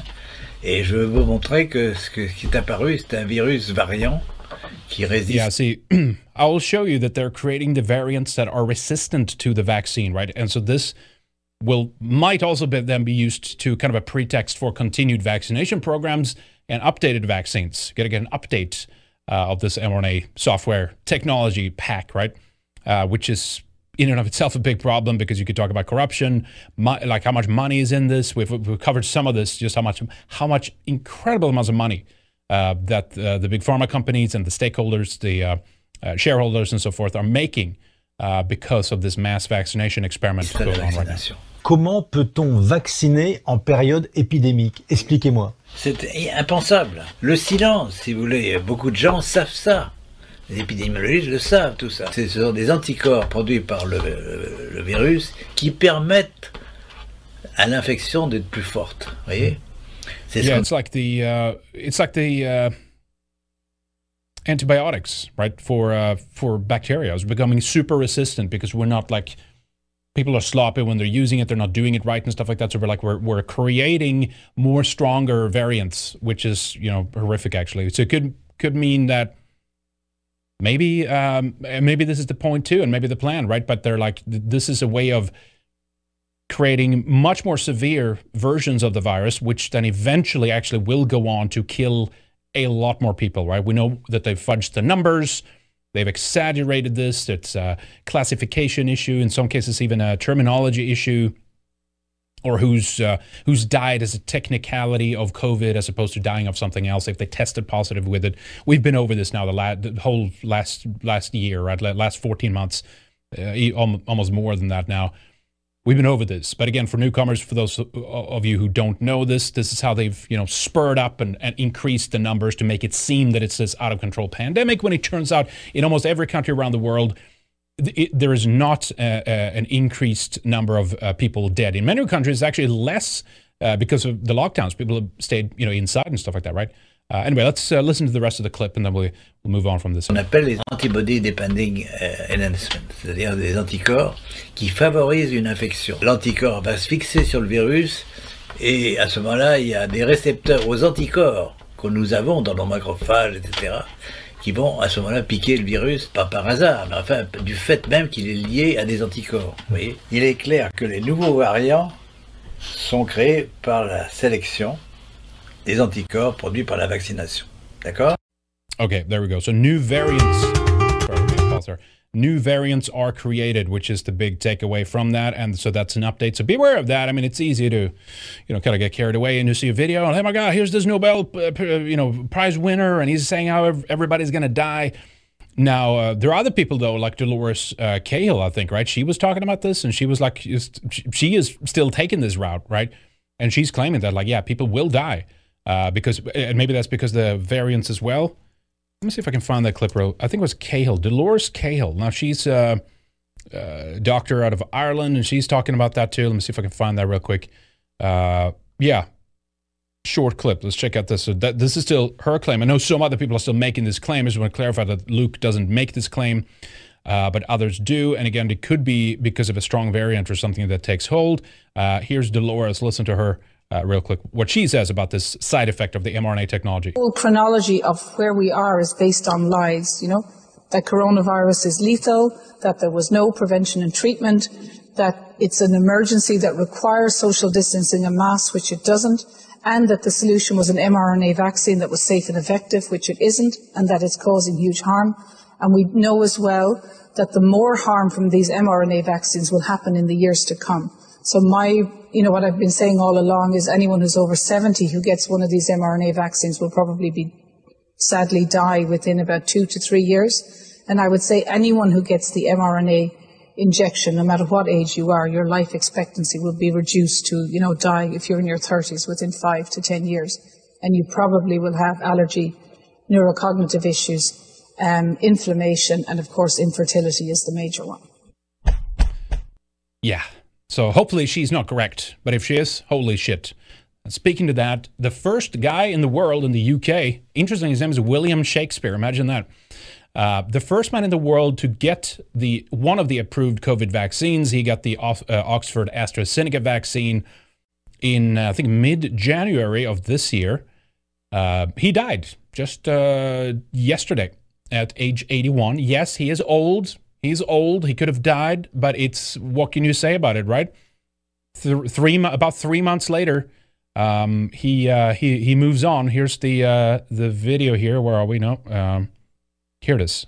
When he's getting the shot. Check this out. I just need you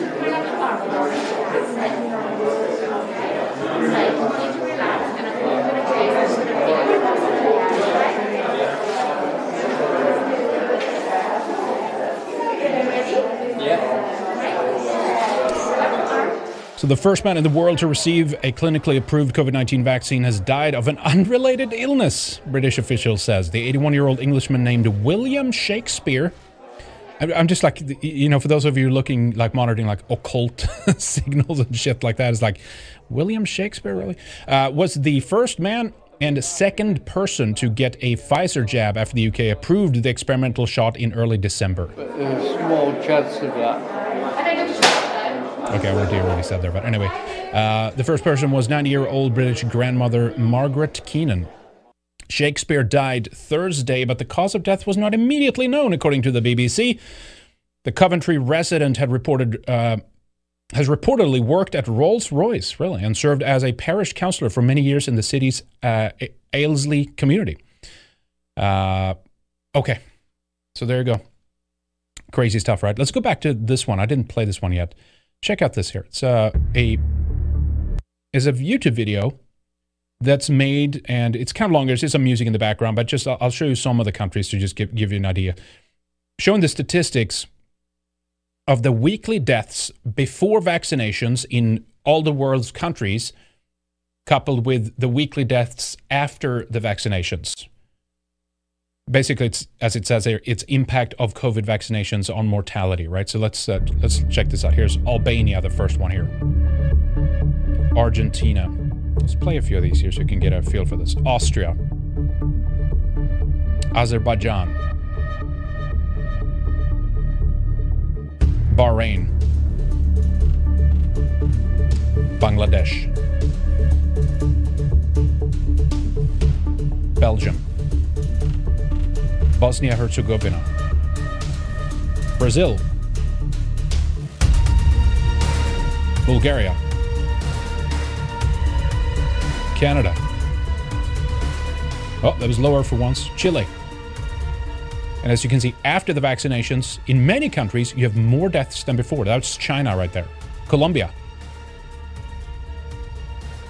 Costa Rica. Croatia. Cyprus. You can read here yourself, up in the top right corner. Czech Republic. Denmark.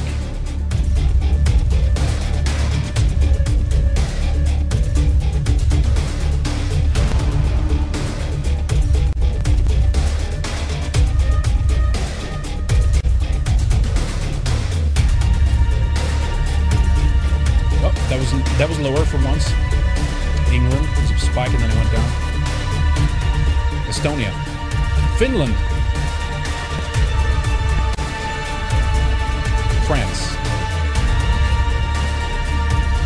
France is no longer France. Greece. Hungary. But there's a big spike in some of these countries after the vaccination program begins. India, look at that. Iran. Iraq. Ireland. Hey, Femblanche, chat, thank you so much for your support. Good to see you. Thank you for stopping by. See you later. Italy. Japan here. Jordan. Kenya. Korea. Oh, that was North Korea then. Republic of Korea? No, North Korea. Kuwait. Holy shit. Kyrgyzstan. Latvia. Somewhat lower. Lebanon. Yeah, somewhat lower too. Lithuania. Ah, that was alright. Lithuania seems decent. Luxembourg, yeah. Malaysia. It's going up this. It's just when the statistics for this were starting to come in, it's in some countries just beginning to go up as well, right? Oh, there Mexico was going down, but many other countries are showing a spike right at the end of the reporting. So this is up to April 21st. So it would be very interesting to see, actually 22nd of April 2021. So it would be interesting to see the additional month or two here to see how if this trend's continued or not. But anyway, here's Norway. I see that's higher than before. Oman. Yep, see, up. Pakistan.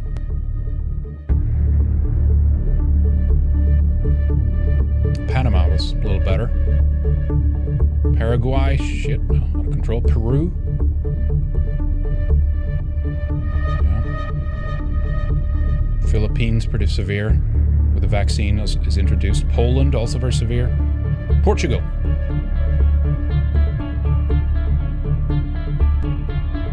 Whoa, Qatar, shit. Romania. It's like in some countries, it's like when immediately as the vaccine is introduced, there's a spike in deaths, right? Saudi Arabia. Not too bad. Scotland. Yeah. Serbia. Sicily, Slovakia. Yeah, pretty bad. Slovenia. South Africa. Not too bad. Spain. Ooh, that was a big spike there. Sudan. Sweden. What are you doing, Sweden? What are you doing? Oh, it's not too bad there. That's good. Okay. Somewhat good. Switzerland, same trajectory there. Syrian Arab Republic. That's bad. All right. You get it. We almost went through the whole video here. Thailand. I guess we can play it out so you guys can see. Let's just play it out. Turkey. United Arab Emirates. Huge spike there. Shit. Ukraine. Oof. Still high. Uruguay. Big spike. The United States of America.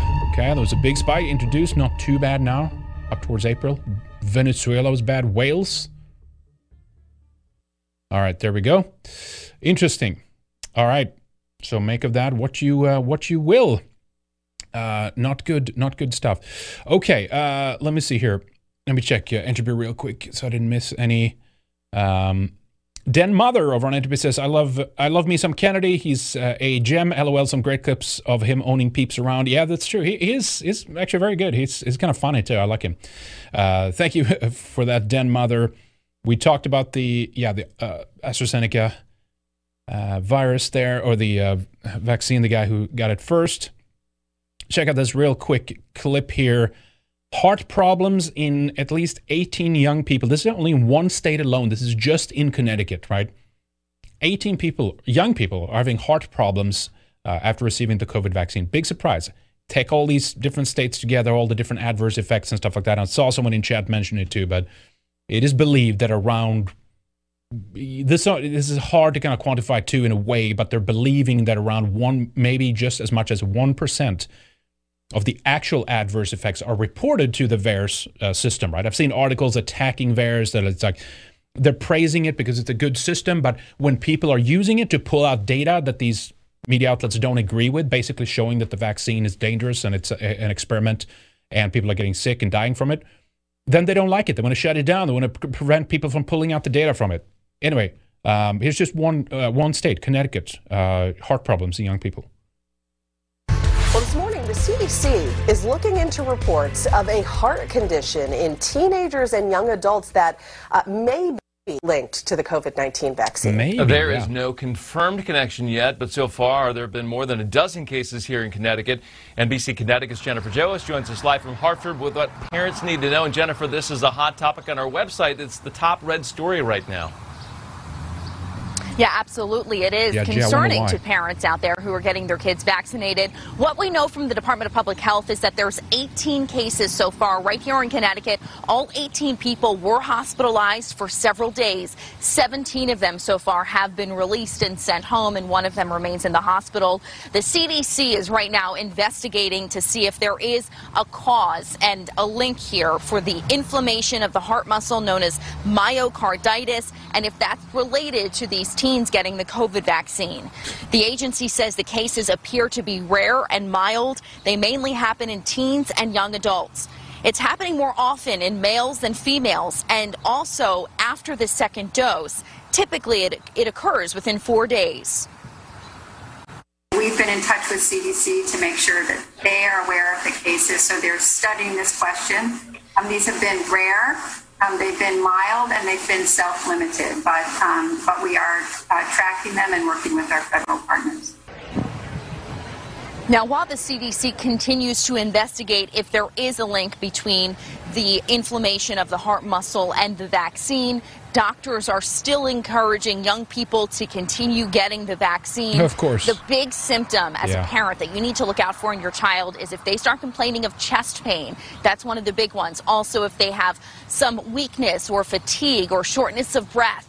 Any of these symptoms, if any of these present themselves, immediately reach out to your pediatrician. Live here in Hartford, Jennifer Joas, NBC Connecticut News. Back to you. Horrible. Absolutely horrible. And of course, then they're covering this up. They're not talking about it. Again, take into effect or into account all the different states where we've heard of all these different issues. There's one main issue over here in this state that they cover, or in this area. It's this back and forth all the time, right? But if you take all these different reports together, this is a huge problem, right? And they're still recommending, now they're selling, the kids are supposed to have it now 6 months to 12 years old. They're pushing it on them now and stuff. And there's some countries too, I saw, a lot of people, they just don't want it, right? They don't want it anymore. They're ending up throwing away or giving away millions of doses of the vaccine because they can't push it on their people. And there's an expiration date and stuff like that too. Again, basically it's money down the drain, right? The pharma companies get it though, obviously. But so check out this regarding Facebook blocking information about the corona virus, the corona mRNA experimental so-called vaccine. Not a big surprise. It's just kind of a short version here of one of the Project Veritas recent videos about this. Again, not a big surprise, but just keep in mind these massive companies like Facebook are preventing us from being able to share information that's telling us about the potential bad and negative side effects of these vaccines. It's absolutely criminal. Here's the clip. I have to do something when it comes time to standing up for a world I want my children to live in. I don't want to leave them a world to where they don't have these liberties.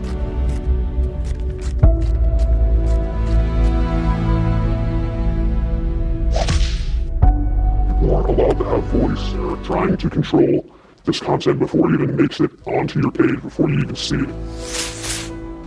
Facebook uses classifiers in their algorithms to determine certain content to be what they call vaccine hesitant, or they call it vaccine hesitancy, and without the user's knowledge, they assign a score to these comments. That's called the VH score, the vaccine hesitancy score.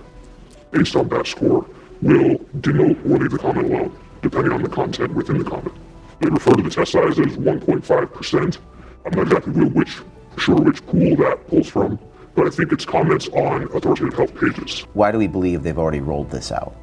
All C19 vaccine, currently global, 66 languages. And the very first thing that brought me to the conclusion that they wanted to do this globally is they were developing it in as many languages as they could get their hands on. The narrative being, get the vaccine is good for you, everyone should get it, and if you don't, you will be singled out as an enemy of society. It seems like any facts that escape a particular narrative are omitted, demoted, deboosted, banned. Yes. Considered dangerous to society? Yeah, I'm seeing some of you talking about the way that they're distorting a voice in the clip, but it's frankly done too, because if you just pitch shift it, you can actually pitch shift some of it back if you know in what direction to go and stuff like that, and you can actually basically kind of get back of some that you've tried to hide, and so they're adding an extra layer on sounds like some kind of phaser or tremolo effect or something like that, right? But so I get why it's annoying to listen to, but I get why they're doing it. Anyway, here's the rest of the clip. You can have these conversations at the water cooler in an office. Absolutely. At Facebook, the location, Facebook, but you're not allowed to go onto Facebook and write this stuff. No. That's ironic.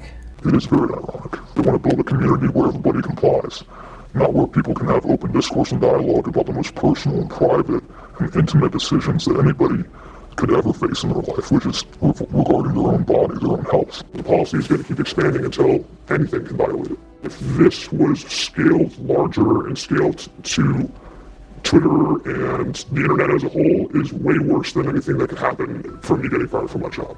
Because it's about more than me, it's about really everyone in the world. And it came down to the point where I had to make a decision to do what was right. All right, so that goes on. It's like a 20-minute clip altogether, so we don't have time for playing it here today, but check it out on their BitChute, Veritas Visuals, I think it is, on BitChute. where they have the whole 20-minute one. It's up on tv.gab.com as well, so check out that. I'm going to look at the whole thing later on myself. I didn't have time, but I just saw the quick clip here. Not a big surprise. Obviously, we know that they're doing this, but it's good and it's important to get the confirmation on that. I see 14 Reasons over on Trovo is asking regarding the vaccination rate. He says, I was going to ask Henrik if he believes the data on alleged around 50% of U.S. and American population are vaxxed. So I think that they're overplaying that, 14 Reasons. I think they are. I don't think that there is that many people that are volunteering and get. Look, it came out recently that even the CDC personnel, they could only get something like 40. I forget which end it was. Either 40% were the ones that were willing to get vaccinated, or maybe it was as high as 60, right? So it was either 40 accepting it or not, accepting it basically, or not taking it. Look, if the very institutions that are trying to push this on us can't even get their own people to take the vaccine, why the hell should we, right? We've talked about this also. Many nurses are not taking it. I think it's lower than that. I think it's much lower. They're trying to claim that it's high so that will kind of okay, I guess, it's, you got to be wary of polls and statistics and numbers and percentages that they throw out, because it could just be as a way to spur on more people to take it, basically. So no, I don't think, if you want to ask me about a number, I don't know, maybe a third, maybe 30% or something like that, 33% in that ballpark has taken it. I hope it's less, but again, what they're doing here too, and we've talked about this too, but they're doing it the same as they're doing in animal populations, where they're hoping to give it to X number of people, and that it will spread in and of itself, right? This new technology, which is part of this mRNA technology, you don't have to have the whole population getting a vaccine because it spreads through shedding and stuff like that. Now they're denying that. They're saying, oh, this is not true. But that's bullshit. They've had articles on that for a long time. And we've showed some of them in the past, too, that even their own mainstream news outlets were covering how they're seeking to develop a new type of vaccine that basically spreads as a virus. The vaccine is the virus. That's basically what it is, right? The vaccine is the virus.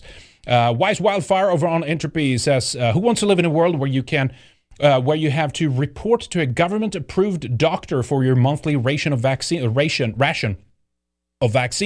to combat a virus that they cooked up in a lab and released into the public to control you? Yeah, I mean, that seems to be what we're looking at here, to be frank. I just don't, I don't know. I think that they have started covering, though. That's actually our next story here. They've started covering the lab thing now, which is kind of interesting. I mean, this was a conspiracy theory after, just 6 months ago, something like that in the mainstream. But now they're allowed to touch on it, right? They're allowed to talk about it now. It can be on CNN. But anyway, Weiss, I totally agree. I understand. You have to draw the line somewhere. This shit of like complying just so that you can go along to get along, I'm not part of that whatsoever. You could have there's life-altering decisions being made every day now for people that are taking the decision to take this vaccine. And ultimately it's Russian roulette, because we don't know. We've asked for the studies and we're not getting them. They're giving us free donuts and lottery tickets and beer, and they're setting up shop in strip clubs, and we're just an inch away from like free hand jobs if you get the vaccine. So we're asking for things which they're not providing, right? And so that's the big problem, and that's why no one is buying it, and that's why I think a lot of people are so skeptical of it. But check this out. Here's a CNN clip. So again, keep in mind, people were banned rather, from places like YouTube for talking about these very ideas 6 months ago. And just like we covered earlier with InfoWars kind of thing, that there's like, where were you, 10 years ago kind of thing. Where were you a year ago when most of the people on the internet that are interested in this kind of stuff and doing the research, talking about these subjects, looking hard at the data at the time that was available, speculating, try to piece this puzzle together? We're saying, obviously, because of gain-of-function research that was moved out of the U.S. into China. It was done at the Wuhan Library. Fauci paid for the research on these weasels, right? Because it's they have the respiratory system that's most like the human one. And this thing either escaped intentionally, or they leaked it out, or gave it to a few people, or there's a patient zero out there somewhere, right? Or they accidentally did it. But anyway, this point, the media is talking about, oh, well, we're not going to deny that it might have been an accident. That might be what we're looking at. We just don't know yet. Here's CNN. Look at this. Again, perfectly fine a year on for them to cover it, though. This matters. Understanding where coronavirus and how the pandemic began matters. A lot of the discussion about the lab leak, I think, was clouded early on because there was the suggestion by some that it was somehow a Chinese weapon that caused this. That's not what we're talking about here. We're talking about a globalist weapon, accident. Dude. But we've come a long way from people dismissing this as a conspiracy theory to a lot of people taking this seriously, Matt. Yep. And so keep in mind again, when they do it, it's okay. When you plebe on the internet talking about this, we need to ban you and we need to shut you down. We have, John. And look, I do think it's important to remember that part of the issue when this was first being reported on and discussed back a few months after the pandemic had begun was that then President Trump and Mike Pompeo, the Secretary of State, both suggested they had seen evidence that this was formed in a lab, and they also suggested it was not released on purpose, but they refused to release the evidence showing what it was. And so because of that made this instantly political. I think that it was, example 1000 when the Trump administration learned that when you have burned your own credibility over and over again, people are not immediately going to believe you, especially in an election year. However, that does not mean it's not worth discussing. So they're like, oh, well, but we can discuss, but we need to do it in the right way and by serious parties. You see, you can't just throw out these ideas there first, right? Again, much of it was not just ideas that were thrown out. It was actually based on what they were doing, what people were finding out at the time, what they were doing at Wuhan, the Virology Institute in Wuhan. This was, we know what they were doing. Again, yes, there is a discussion that could be made. Was it an accident? And when they discovered that it was an accident or whatever, then they decided to use it like it was intentional. That's the only thing you can say, right? Because the way that they have intentionally used it as a weapon against populations, against people's freedom, or against our liberty, the way that they've used it against our medical freedom, the way they've used it to control, to lock down, to destroy things. I mean, in a way, it doesn't matter at that point. You can take it, you can slice it any way you like. It doesn't really matter. The important thing is how they've used it. I want to know for the sake of it, and because if it is intentional. Actually, you should, and these people should be held accountable anyway for crimes against humanity, even if it wasn't intentional. The way they used it has still caused massive destruction, suicides, people dying. Now the vaccine stuff, right? Anyway, the rest of the clip here. Getting ahead of myself. Has been a sort of persistent, albeit relatively quiet, focus on whether that was the origin of the virus, and it is compounded by the fact that have not been clear answers from Chinese officials about it, and that investigators trying to find out the origin have been stymied. So I do think we're in a different period of this, John, but I also think it's important to remember, because I think it's getting reframed in a way that's just not true to what happened. I don't mean here. I mean in this broader debate by Trump supporters about what happened when this was originally raised. I think a lot of people want just answers at this point, and it is important. Right. That's right. Yeah, well, that's what we asked for all the time. We wanted answers. And these idiots in the media were denying us. They were shutting people down. They were criticizing people here. But look at this. Here's CNN, right? 2 headlines. In May of 2020, Anthony Fauci just crushed Donald Trump's theory on the origins of the virus. And again, it wasn't Trump's theory. He was regurgitating this from other people that were talking about it at the time, that had evidence, that had data for this, right? And then go forward a little bit more than a year, May 23rd, 2021, Fauci not convinced COVID developed naturally, backs investigation. And that's where we are right now in terms of the next story to cover here, how the Biden team there's 2 aspects to this. He's asking the intelligence services to investigate, but then at the same time, the Biden team shut down the State Department's inquiry into probing possible lab links to COVID.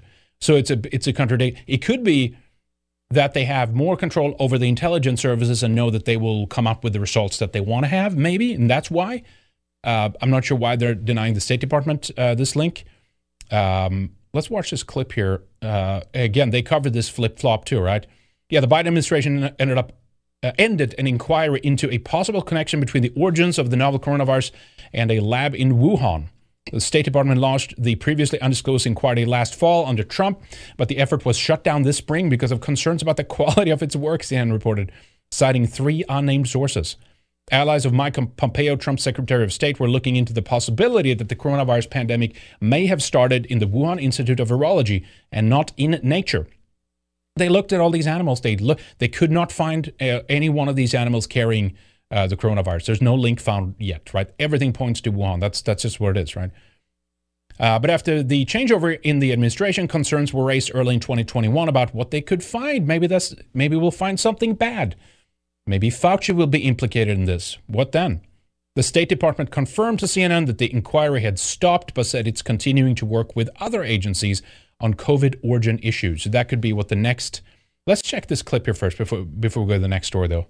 Let's see how detailed they get about this. After discrediting the theory for over a year, Democrats and the mainstream media now warming up to the possibility that COVID-19 may have originated from a Wuhan lab. Here to weigh in on that stunning reversal, New York Post contributor Eddie Scary. Eddie, great to see you as always. Look, the media has their come to Jesus moment, but you ain't buying it. Why?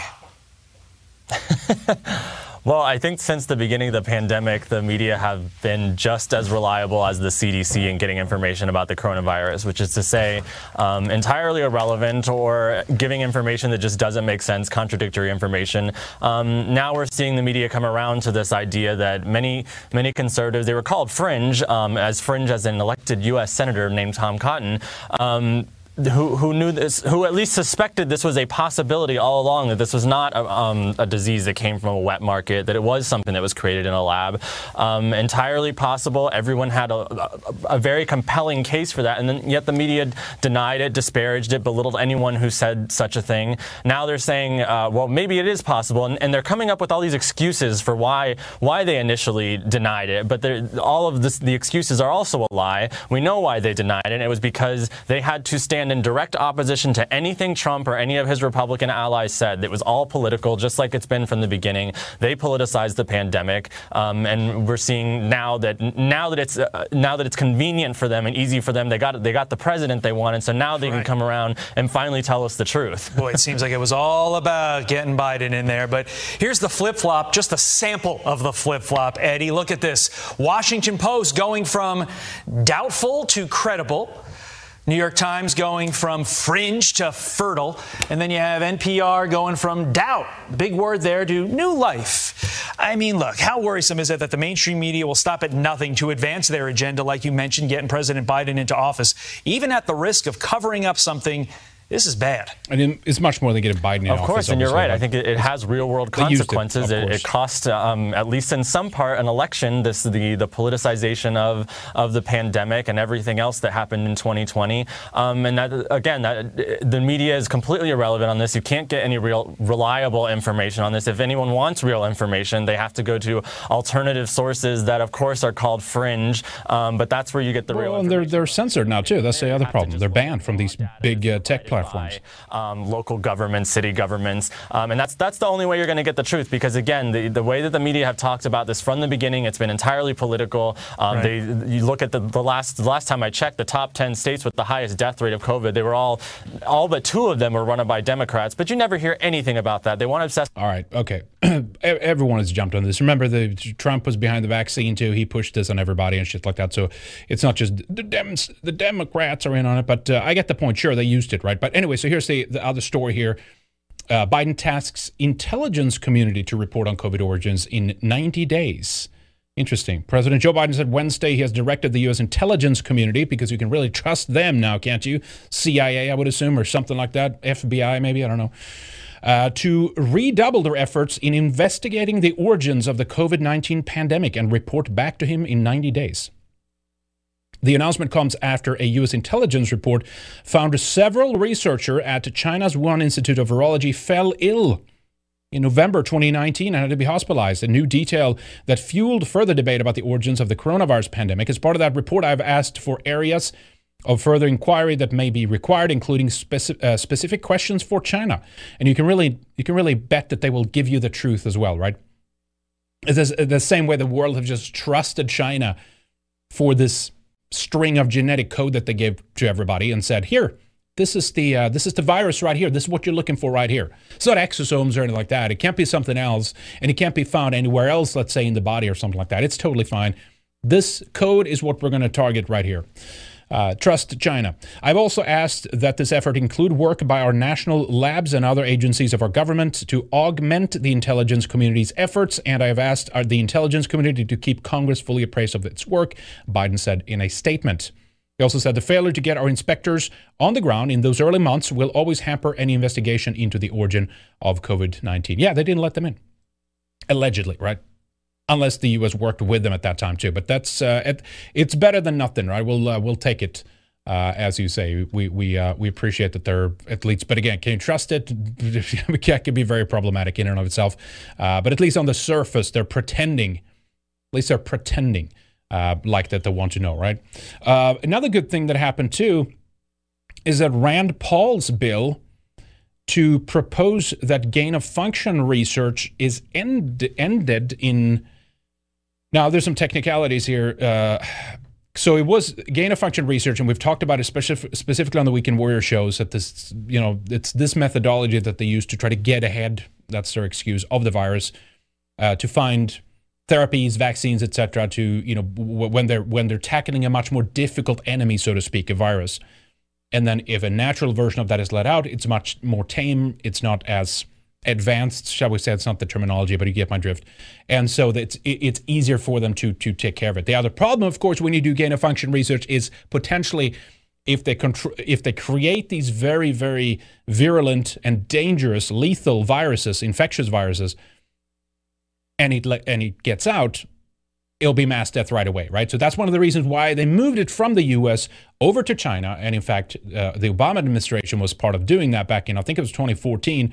But Fauci didn't like that, you see. So he paid a third party, I forget, it was a company out of Manhattan somewhere, I forget their name now, that took over that role of basically being the mediator, the go-between between the U.S.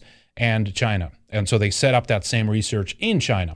Anyway, here's the vote on the Senate floor and what Rand Paul proposed here. Listen to this. Senator from Kentucky. We may never know whether the pandemic arose from the lab in Wuhan, but we do know that so far no intermediate animal host has been discovered. Thousands of animals at the wet market have been looked at. None of them have carried COVID-19. We've tried to infect COVID-19 into bats. It doesn't grow well in bats. It seems most adapted and suitable for humans. We may not know whether this ever arose out of a Wuhan lab, but I think gain-of-function research, where we take a deadly virus, sometimes much more deadly than COVID, and then we increase its transmissibility to mammals, is wrong. In 2014, NIH stopped all of this research. I'm using the same definition to say any gain-of-function research should not be funded in China with U.S. taxpayer dollars, and I recommend a yes vote. Thank you. Yeah, I mean, it's kind of late, but better late than never. I ask unanimous consent to vitiate the 60-vote requirement for this amendment and yield back time. Is there objection? Without objection.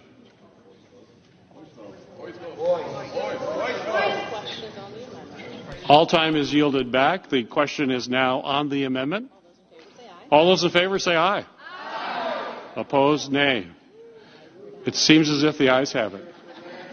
All right, well, good. The amendment is agreed to.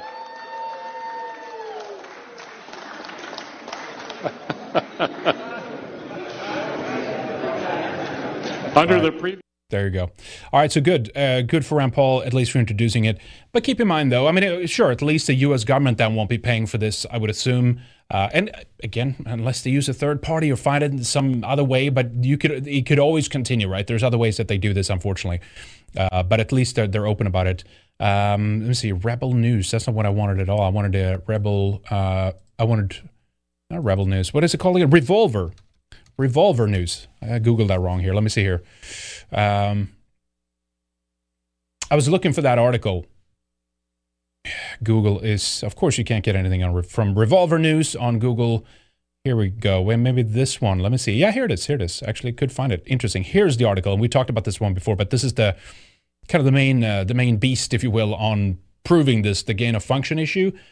Look out this one if you want to find out more about this. We don't have time right now to go into it, but Dr. Fauci secretly ordered Chinese animal experiments with disturbing links to COVID outbreak. This is back in early February 2021. But we talked about the story at the time in the Weekend Warrior show, and also his links to gain of function research and stuff like that. There's a lot of interesting things in this article. So they've done some good job at digging for this. So check that out. But that's the main thing on that. Okay, so I want to quickly talk about a couple of more things here before we move on. Actually, we can do this one first before we talk about the situation in Sweden here. Here is a 350-meter long leash that some activists in Germany did out of all the people that have been victims of the open borders, the mass migration program into Germany for, I'm not sure how many years they went back, but they were out and standing in, where was it again? I forget what town they were in, but look at this footage here. It's a long string of cases, basically, individuals. I think it's just straight up articles that have been printed out of all the victims that have been maybe murdered, raped, and stuff like that by non-Germans in Germany. We'll play a little bit from this here. Oh, that's right. They're at the Brandenburg Gate, of course, obviously. That's right, in Berlin, Brandenburg Gate. Sorry, it's kind of a bit too low. I can't hear what they're saying here, but some good activism here.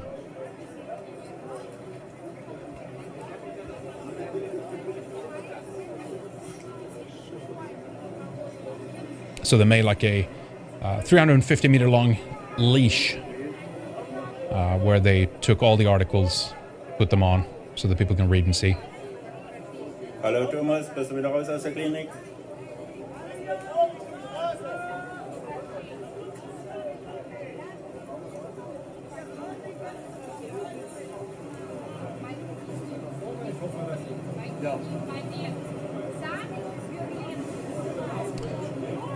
So there you go. Good for them. I'm sure that we're arrested for hate crimes later. That's about what we have from the clip right there. It goes quite a while. I wish they would just walk all the complete leash, if you will. Yeah, the clip ends right there. But I just wanted to show you that real quick. So good for them. Got to bring attention to this stuff. It's absolutely insane what's happening in Europe right now. Here's another guy, Swedish man sentenced to 6 months in jail for basically sharing a couple of edgy memes on VK. And part of the claim was that he was sympathizing with the Nordic resistance movement, and therefore, of course, it is what we call in Sweden hets mot folkgrupp, which means incitement against a ethnic group, basically. And so the unknown man, 37 years old, were sentenced to, it was actually 2 months. I have it wrong in the lower third right down there in the title. It's 2 months. Sorry about that. I have 6 months there. 2 months. I think it was one of the judges who are political. There's 3 judges. One is kind of an impartial, like an actual judge. Then it's one that's a part of the left-wing party, and one from the Sweden Democrats. And I think the non-politically tied judge, he thought it was too harsh, and he didn't want to put him in jail for posting a couple of memes. And the 2 women, though, they said, no, he should go to jail. Straight to jail. Okay, here we go. So I'm kind of translating on the fly here. So there was a few images. Then the first image was of Hitler in a uniform with an arm, the arm... what do you call it again? What's the technical armbind? What's it called in English again? You know what I'm talking about. The arm band, right? What do you call it? And he said, "Happy birthday, Adolf Hitler." Apparently, and then he said, "Your name will one day get like recognition or something like that, right?" Another one was of a guy wearing a black clad, and he said under with the text, "White revolution is the only solution." It was a couple of other ones. One was a woman who was giving birth to a multiracial kid, some other stuff. But it was 5 memes basically, and so these people found them offensive. So instead of, let's say, then deleting them from the platform or something like that, no, they need to go after him because he traffics, as they said in the article, or these judges said, in being part of the radical right-wing revolutionary environment in Sweden, basically. So let's put him in jail for a couple of memes. So we've talked about people like Ricky Vaughn, for example, right, that have been basically persecuted because of one meme he put up where they said it's a federal crime, election tampering. He did a meme of like vote for Hillary, call this number kind of thing. So these things are not only happening in America. They're happening in many European countries as well. So crazy shit. No freedom of expression left, and it's other people's emotions that are more important than people being able to share whatever they want. Whatever the hell they want to share, including a meme. And that's VK2, by the way. Okay, last two, and then we'll wrap up here, guys. Here is Mark Lamont Hill. He has a show that he calls, what is it, Black News Tonight or something like that? BNC, I forget what the exact word was, but he had Rufo on, Christopher Rufo. We talked about him. He's kind of been he's been very good when it comes to speaking out against critical race theory.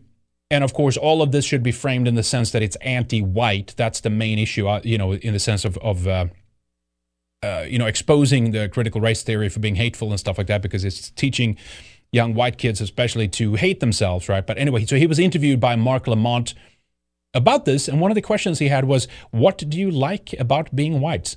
So I've actually not heard the whole clip before, so let's listen in and see what he says. The main guy I saw the tweet from here said, Rufo handled this the way he needed to. As the guy leading the anti-critical race theory movement, he played it smart. But if he'd been asking me the questions, I wouldn't hesitate in answering Western civilization. Anyway, let's see what Rufo said here. If he kind of cocked or not, we'll see. I'm listening to this first for the first time. And if I were to say to you right now, Christopher, what do you like about being white? What would you say? I don't know. Again, it's such an amorphous term. It's like a census term or a but can you do me a favor? Indulge me for one. We're running out of time. Indulge me for a minute. I understand you see it as all these things, but you surely recognize that the world sees you as white. You know the world reads you as white. And if you were to ask me some things I like about being black, I could talk about cultural norms. I could talk about tradition. I could talk about the kind of commonalities I feel around the diaspora. If I were to ask you particularly if you're saying whiteness is a thing that is being constructed as negative and shouldn't be, name something positive that you like about being white. Well, sure. I'll answer with a thing. Well, bringing the world, all the advances that we've made, civilization, right? There's so many things you could say. Let's see where he goes with this here, right? But it's at least then maybe someone like Mark Lamont is willing to. I don't want to read too much into this here, but I feel that someone like Rufo is kind of like let's just not talk about that and let's just kind of go back. I'm all for treating people equally, don't get me wrong, but some of these kind of anti-CRT people, critical race theory people are like, no, the race doesn't exist, we shouldn't talk about it kind of thing, while someone like Mark Lamont is probably very eager to talk about it. He does it, of course, because he wants to blame white people for everything and he's very anti-white. But anyway, interesting dynamic. Let's see what else he says here.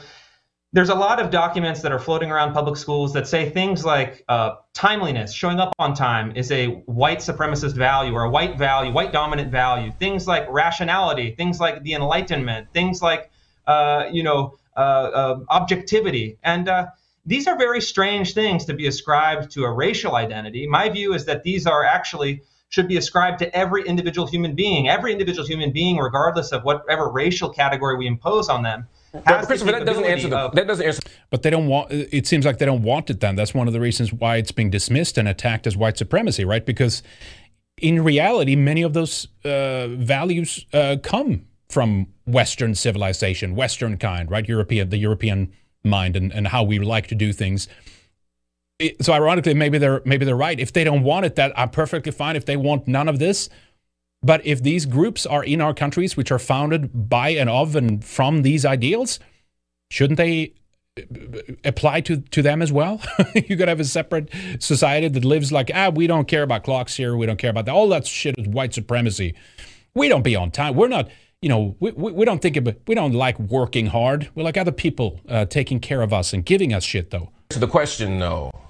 You're telling me you're making straw men about things that are ascribed to whiteness that you think are wrongfully ascribed to whiteness. I'm saying if whiteness isn't a negative thing, and there's something that that whiteness actually shouldn't be constructed as all negative, name something positive that you believe is positive about being white. Well, but he said some of those things, the way that we've organized society, essentially, right? That's what he's talking about. He thinks being on time, working hard, and doing things that actually makes us a successful society, that's a good thing. High trust, how about that? Orderliness or whatever. Remember, I think was it the African American Museum? What is it called again? I forget the acronym stands for, and we've showed the image of that many times. That's what he's referring to. This crazy list of shit that they have of like all the things that are wrong, which they attribute to whiteness. Here's the document as a reminder right at the end here. This has been going around like crazy, right? But let me zoom in here real quick. You guys have seen this, right?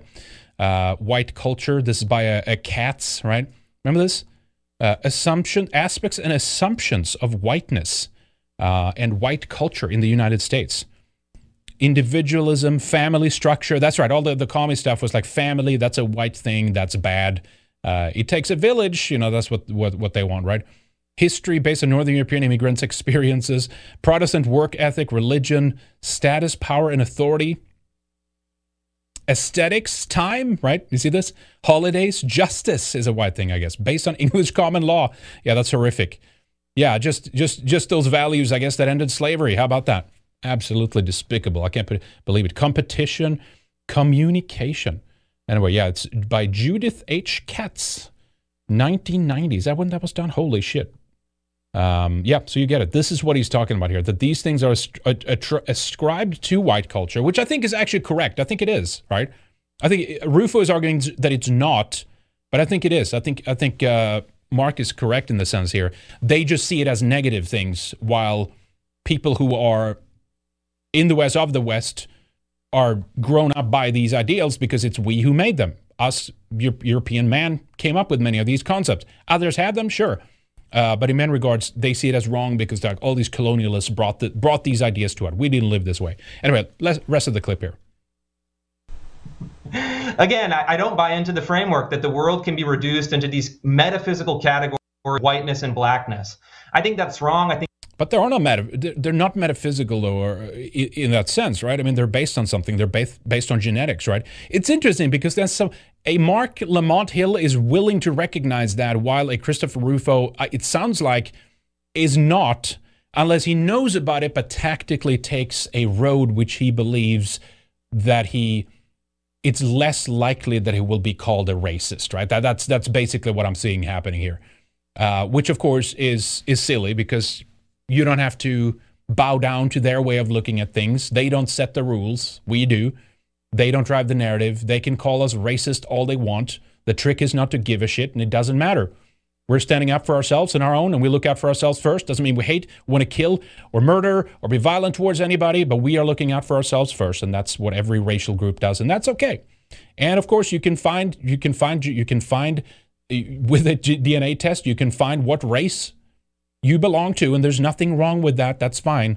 So I guess Christopher is walking around on eggshells here. Don't get me wrong, he does great work on exposing all the CRT bullshit and all the anti-white stuff, and he should continue with that. But it's nothing wrong with saying that good traits that we have developed, they came from us, and we're not metaphysical. We're an actual group, right? I think we should look at people as individuals. I think we should celebrate different people's accomplishments. And again, I think the idea, you mentioned Ignatieff. Ignatieff says the goal is to, quote, abolish the white race. In any other context, this would be... So technically, he said abolish white... I've thought about this lately, but Noel Ignatieff, we've played a clip many times, it's a language thing, right? They're changing the definitions and the labels and the language. So as a way, not everyone does that though. Some just say, yes, white people are the problem. We need to eradicate them. But many of them, these guys he's talking about, are fleeing to the term whiteness. Someone like Barbara Specter tweeted out, like, we need to end white people and stuff like that. So they just go full on out. But someone like Noel Ignatieff said, no. It's not about that. It's about whiteness, you see. It's not, but he also says you can't have whiteness without white people, I believe in that clip too, right? So, but it's a step in between that if the charge comes and says, this is incitement, you're encouraging an extermination of a race or something like that, they say, whoa, slow down. No, I'm just talking about whiteness. And that's why, like, the whiteness that non-white people have in their head has to be removed, kind of thing. So it's one of those definitions things, it's like in the same way that they talk about gender as opposed to sex, right? They come up with a new term, a new idea, and then they're attacking that. We know what it means. We know what they want, of course, but it's a way kind of out of it. So just as a technicality, though, they're more sophisticated, some of them, than that, and they just say, no, we're just attacking a concept. We're not attacking white people. I saw it the other day, too. It's like, well, whiteness doesn't really exist, to try to say. Okay, well, then it's a definition thing. I'm perfectly fine calling it European, Western, whatever you want. We're at the end of the day, we're talking about the same thing as far as I'm concerned, but they are trying to say that it's a definition issue, right? Which is bullshit. Yeah, let me go over to entropy real quick. I'm sorry I missed some of these. I want the notification on screen, and sometimes it doesn't come up. Anyway, Wise Wildfire, we did that one. Thank you, Wise. I appreciate your support today. Ing Death, I think it is, with a chat, says Odyssey chat is dying again. That's too bad. What's happening over there? Is all okay? Does it not work? Yeah, it looks like it's working. I think it's something else going on Odyssey. Can you guys give me something in chat over on Odyssey? I think it should be fine. All right, anyway, thank you, Ing Death. I appreciate that. It looks like it's okay on my end. Wise Wildfire with a couple as well here. 3, thank you, Wise. I appreciate that. He says, people in China have been eating all manners of bizarre critters for hundreds of years from wet markets, and now suddenly, hundreds of years later, Rona breaks out next door to a lab cooking up viruses. Exactly. It was a convenient excuse in the early days, right? It was a cover-up. Good point, Wise. I didn't bring that up, but thank you for mentioning that. Wise also says, it's not okay to be white. It's great. There you go. Thank you, Wise. And one more from Wise here. If you're not aware of the ever-growing anti-white agenda, then you have not been paying attention. That's right. Absolutely, Wise. It is insane, and it has momentum. It is vicious. It is ruthless in that sense, right? Thank you, Wise. I appreciate the support. Let's go back to, is there a little bit more of the clip here, and then we'll almost ready and wrap up here. Interpreted as a near genocidal slur. I don't buy into it. The reason I'm not going to answer your question is I reject that categorization. I think of myself as an individual human being with my own capabilities, and I would hope that we could both judge each other as individuals and come to common values on that basis. Fair enough. I would argue, though, that the ability to say, I don't see race, I don't... Yeah, that's racist in and of itself, right? So I get what Rufo is doing here. I get what he's doing, but this is what it's all about right here, right? We went through this in the latest Weekend Warrior show, so check out that. It was a pretty important part, I think, of the show from The Economist, the Rothschild publication. White Americans are beginning to realize that they too belong to a race. I don't necessarily like the term white, and it's being used by these kind of nefarious, if you will, source. I don't care. I mean, I don't mind it. I get. We all get what they mean, or what a white person is. There could be, even if there's a tiny little fraction that's in the gray zone. Well, what is white anyway? Most people can see what a white person is when they look at them. It's bullshit. Just because there's a small slice of something that falls in between doesn't negate the whole black and white. Like, if you have something on the gray scale, that doesn't mean that black and white doesn't exist, literally, like the colors, right? So that's kind of the argument they're trying to make. I prefer European. That's fine. We're European people, Western people. It doesn't matter, right? But we belong to race. But this is actually a very interesting article here. Now, they're, of course, talking about it. How do we make sure that these white people, when they begin to identify with their race, with the ethnic group that they belong to, how do we make sure that they're a submissive one, right? An anti-racist one. In other words, an anti-white one, that they turn against themselves and they examine themselves from the point of view of race. And we want them kind of to notice race and to pay attention to it now. Rufo is kind of 10 years too late, right? Remember, there was a time when even the left said, no, race doesn't exist. You shouldn't talk about that. That's racist. They've flipped on that now. Now they want everybody to notice. But white people technically cannot have a common identity. So I'm okay calling you European instead of like saying whiteness, but we all know what they mean when they say it, right? So anyway, very interesting article. Check out the Weekend Warrior show. We went through this in more detail there. And there's kind of a awakening. And essentially, you can kind of equate, frankly, and they do it in the article too, when it comes to America, not just Europe too, because white people live in Europe too, right? So they live in South Africa, Australia, New Zealand, all kinds of manners of nations that we've created. But they're trying to basically kind of equate that it's about 70 million people, right? So basically, it's the Trump voting group, essentially. Not entirely, but they're kind of recognizing that in the article. And that, of course, is also why they've drummed this narrative. What do we do about the 75 million people that voted for Trump? Because they belong in the category that refuse to bow down to us and to our way of dealing with these pesky white people.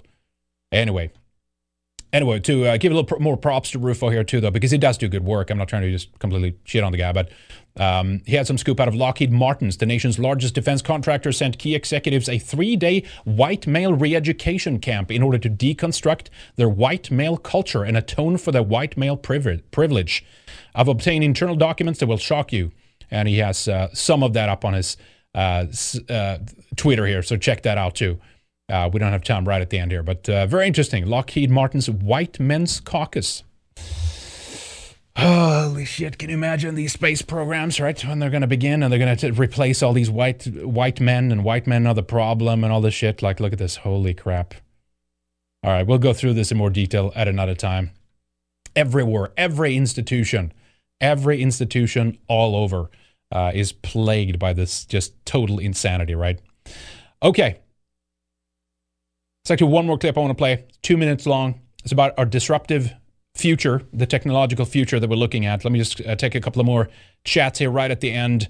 Young Death said, loving the show. It's Young Death. Okay, yeah, Young Death. I got it. Thank you, sir. Appreciate that. Or ma'am, I would assume sir, but appreciate that. A couple of forbidden symbols in the chat there too. Thank you, sir. Appreciate you joining us and everyone else over on Entropy. Thank you for the support, guys. And I'm trying to keep an eye on the Trovo chat as well. Thank you to Bigot Smalls for the burrito. Brad C cast some, as always, cast some spells. Thank you for that, Brad C.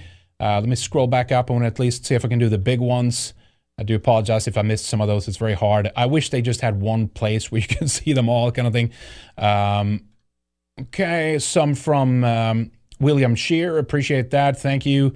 Revolt Against the Modern World, I think it is, with some confetti. Thank you, sir. Appreciate that. All right, so let's play this clip. Just keep in mind this. We've talked a lot about the supply chain shutdowns. We've talked a lot about the kind of crazy shit that's maybe being in the works here over the next couple of years, right? The Great Reset, bringing us to absolute zero. We've covered this in many shows now of what they're seeking to do. Cyber Polygon, colonial oil pipeline, food shortages, inflation, a lot of these things. But it's an interesting thing. It's a two-edged sword when it comes to technology, right? Because we could descend into a nightmare when it comes to the technology. And then at the same time, the new disruptive technology could obviously also be used to be brought out when things in the future occurs that has gotten us to a point where we can no longer produce certain things by conventional means, right? I saw people in chat earlier talking about like 3D printers, for example, and things like this, especially when it comes to the field of defense and things like that, right? But check out this clip. It's kind of interesting. There's always, of course, the nightmare scenario that's in the back of my mind when we talk about artificial intelligence and new ways of producing things, maybe even nanotechnology and stuff like that, the kind of cyborg things, the computer-brain interfaces and all that kind of stuff, right? But also keep in mind that any number of things could and probably will happen if we get truly a massive disruption of our supply chains and kind of a way of trying to get us to absolute zero and resetting us, basically, resetting civilization. Check out this clip. I find it interesting. Look at this here. We hear so much about the enormous promises of technology, and these promises are certainly real, but technology might also disrupt human society and the very meaning of human life in numerous ways, ranging from the creation of a global useless class to the rise of data colonialism and of digital dictatorships. Now, this is the World Economic Forum, by the way. He just said the useless class, didn't he? Very interesting. Let's go back on that again. And the very meaning of human life in numerous ways, ranging from the creation of a global useless class to the rise of data colonialism and of digital dictatorships. Those who fail in the struggle against irrelevance would constitute a new useless class. And this useless class will be separated by an ever-growing gap from the ever more powerful elite. We are already in the midst of an AI arms race, with China and the USA leading the race, and most countries being left far, far behind. AI will likely create immense wealth in a few high-tech hubs, while other countries will either go bankrupt all will become exploited data colonies. Just think what will happen to developing economies once it is cheaper to produce cars in California than in Mexico. Listen to that, though. I find that very interesting, and it's a very good point. So let me go back here real quick. We'll play the rest of the clip. But the reason I want to play this, maybe they are the useless class. You see what I'm saying? That, and again, you have to be very careful about technology. I'm not trying to say, yeah, let's merge with machines and we'll become this new thing and we'll, they can't defeat, whatever. I'm not trying to say that. I'm just trying to say, when you all of a sudden, again, can start producing things in our own countries again versus being reliant on China like we are now. And because the coronavirus, because of these gay ops, everything's shut down. We can't get anything. There's shortage, farm equipment, and can't get their microchips in, and therefore we can't produce food. That's it. Everything falls apart. We're back in Neolithic times. That's it. Game over kind of thing. Civilization gone. Let's start building it up again. Like we'll be back in, pushing stones in place to find out where we are on the, in the galaxy again, or whatever. Like what time is it basically, right? We have to build stone almanacs again, but. I think it's an interesting point he mentions, though. Always keep in mind that there are things, and it's not written in stone. There's things that might come along, or that we might invent, or we build on someone else's discovery that turns out to be solutions for problems that we have. Listen to that part again. Become exploited data colonies. Just think what will happen to developing economies once it is cheaper to produce cars in California than in Mexico. And what will happen to politics in your country in 20 years when somebody in San Francisco or in Beijing knows the entire medical and personal history of every politician and every journalist in your country, including all their sexual escapades, all their mental weaknesses, and all their corrupt dealings. Yeah. When you have enough data, you don't need to send soldiers in order to control a country. So interesting. Keep that in mind. There are always variables that we might not be aware of.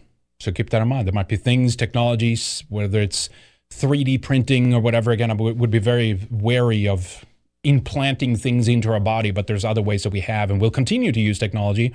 And ultimately, much of it also comes from, collectively speaking, from the Western mind, right? And of course, it's always a double-edged swords. We got to be careful, right? But anyway, so just a little something at the end there to wrap things up. But we're going to be back, guys, I hope tomorrow. I'm actually working on 3 of Lana's videos.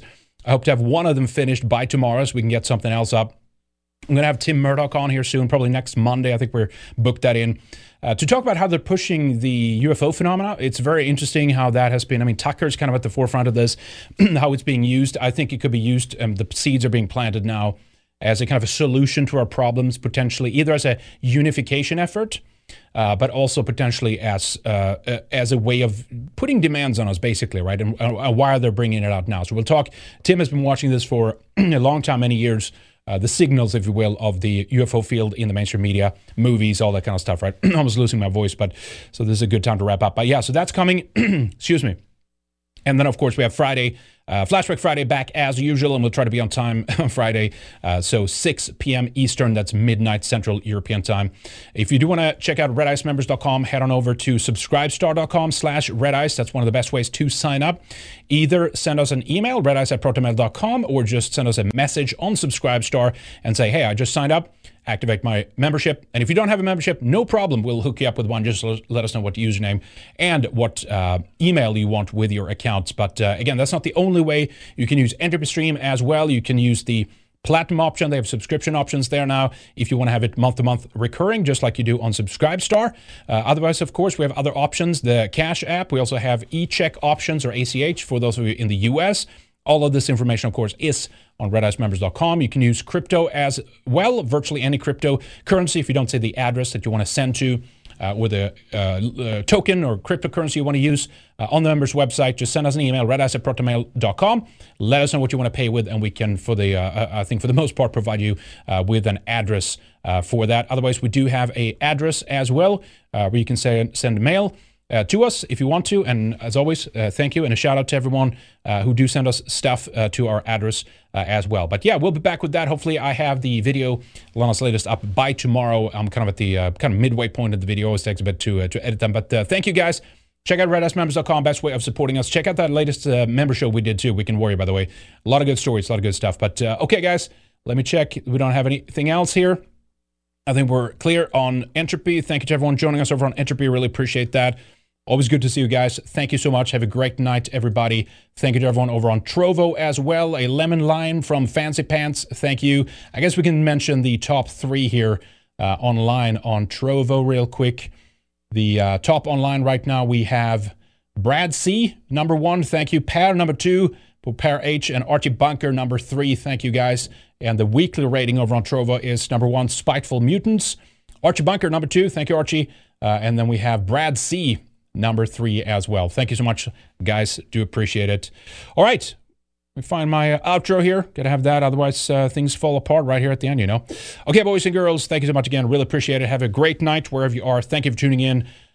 Hail victory, as I say. We'll see you guys later. See you guys Friday. Or maybe tomorrow. The last video. Take care.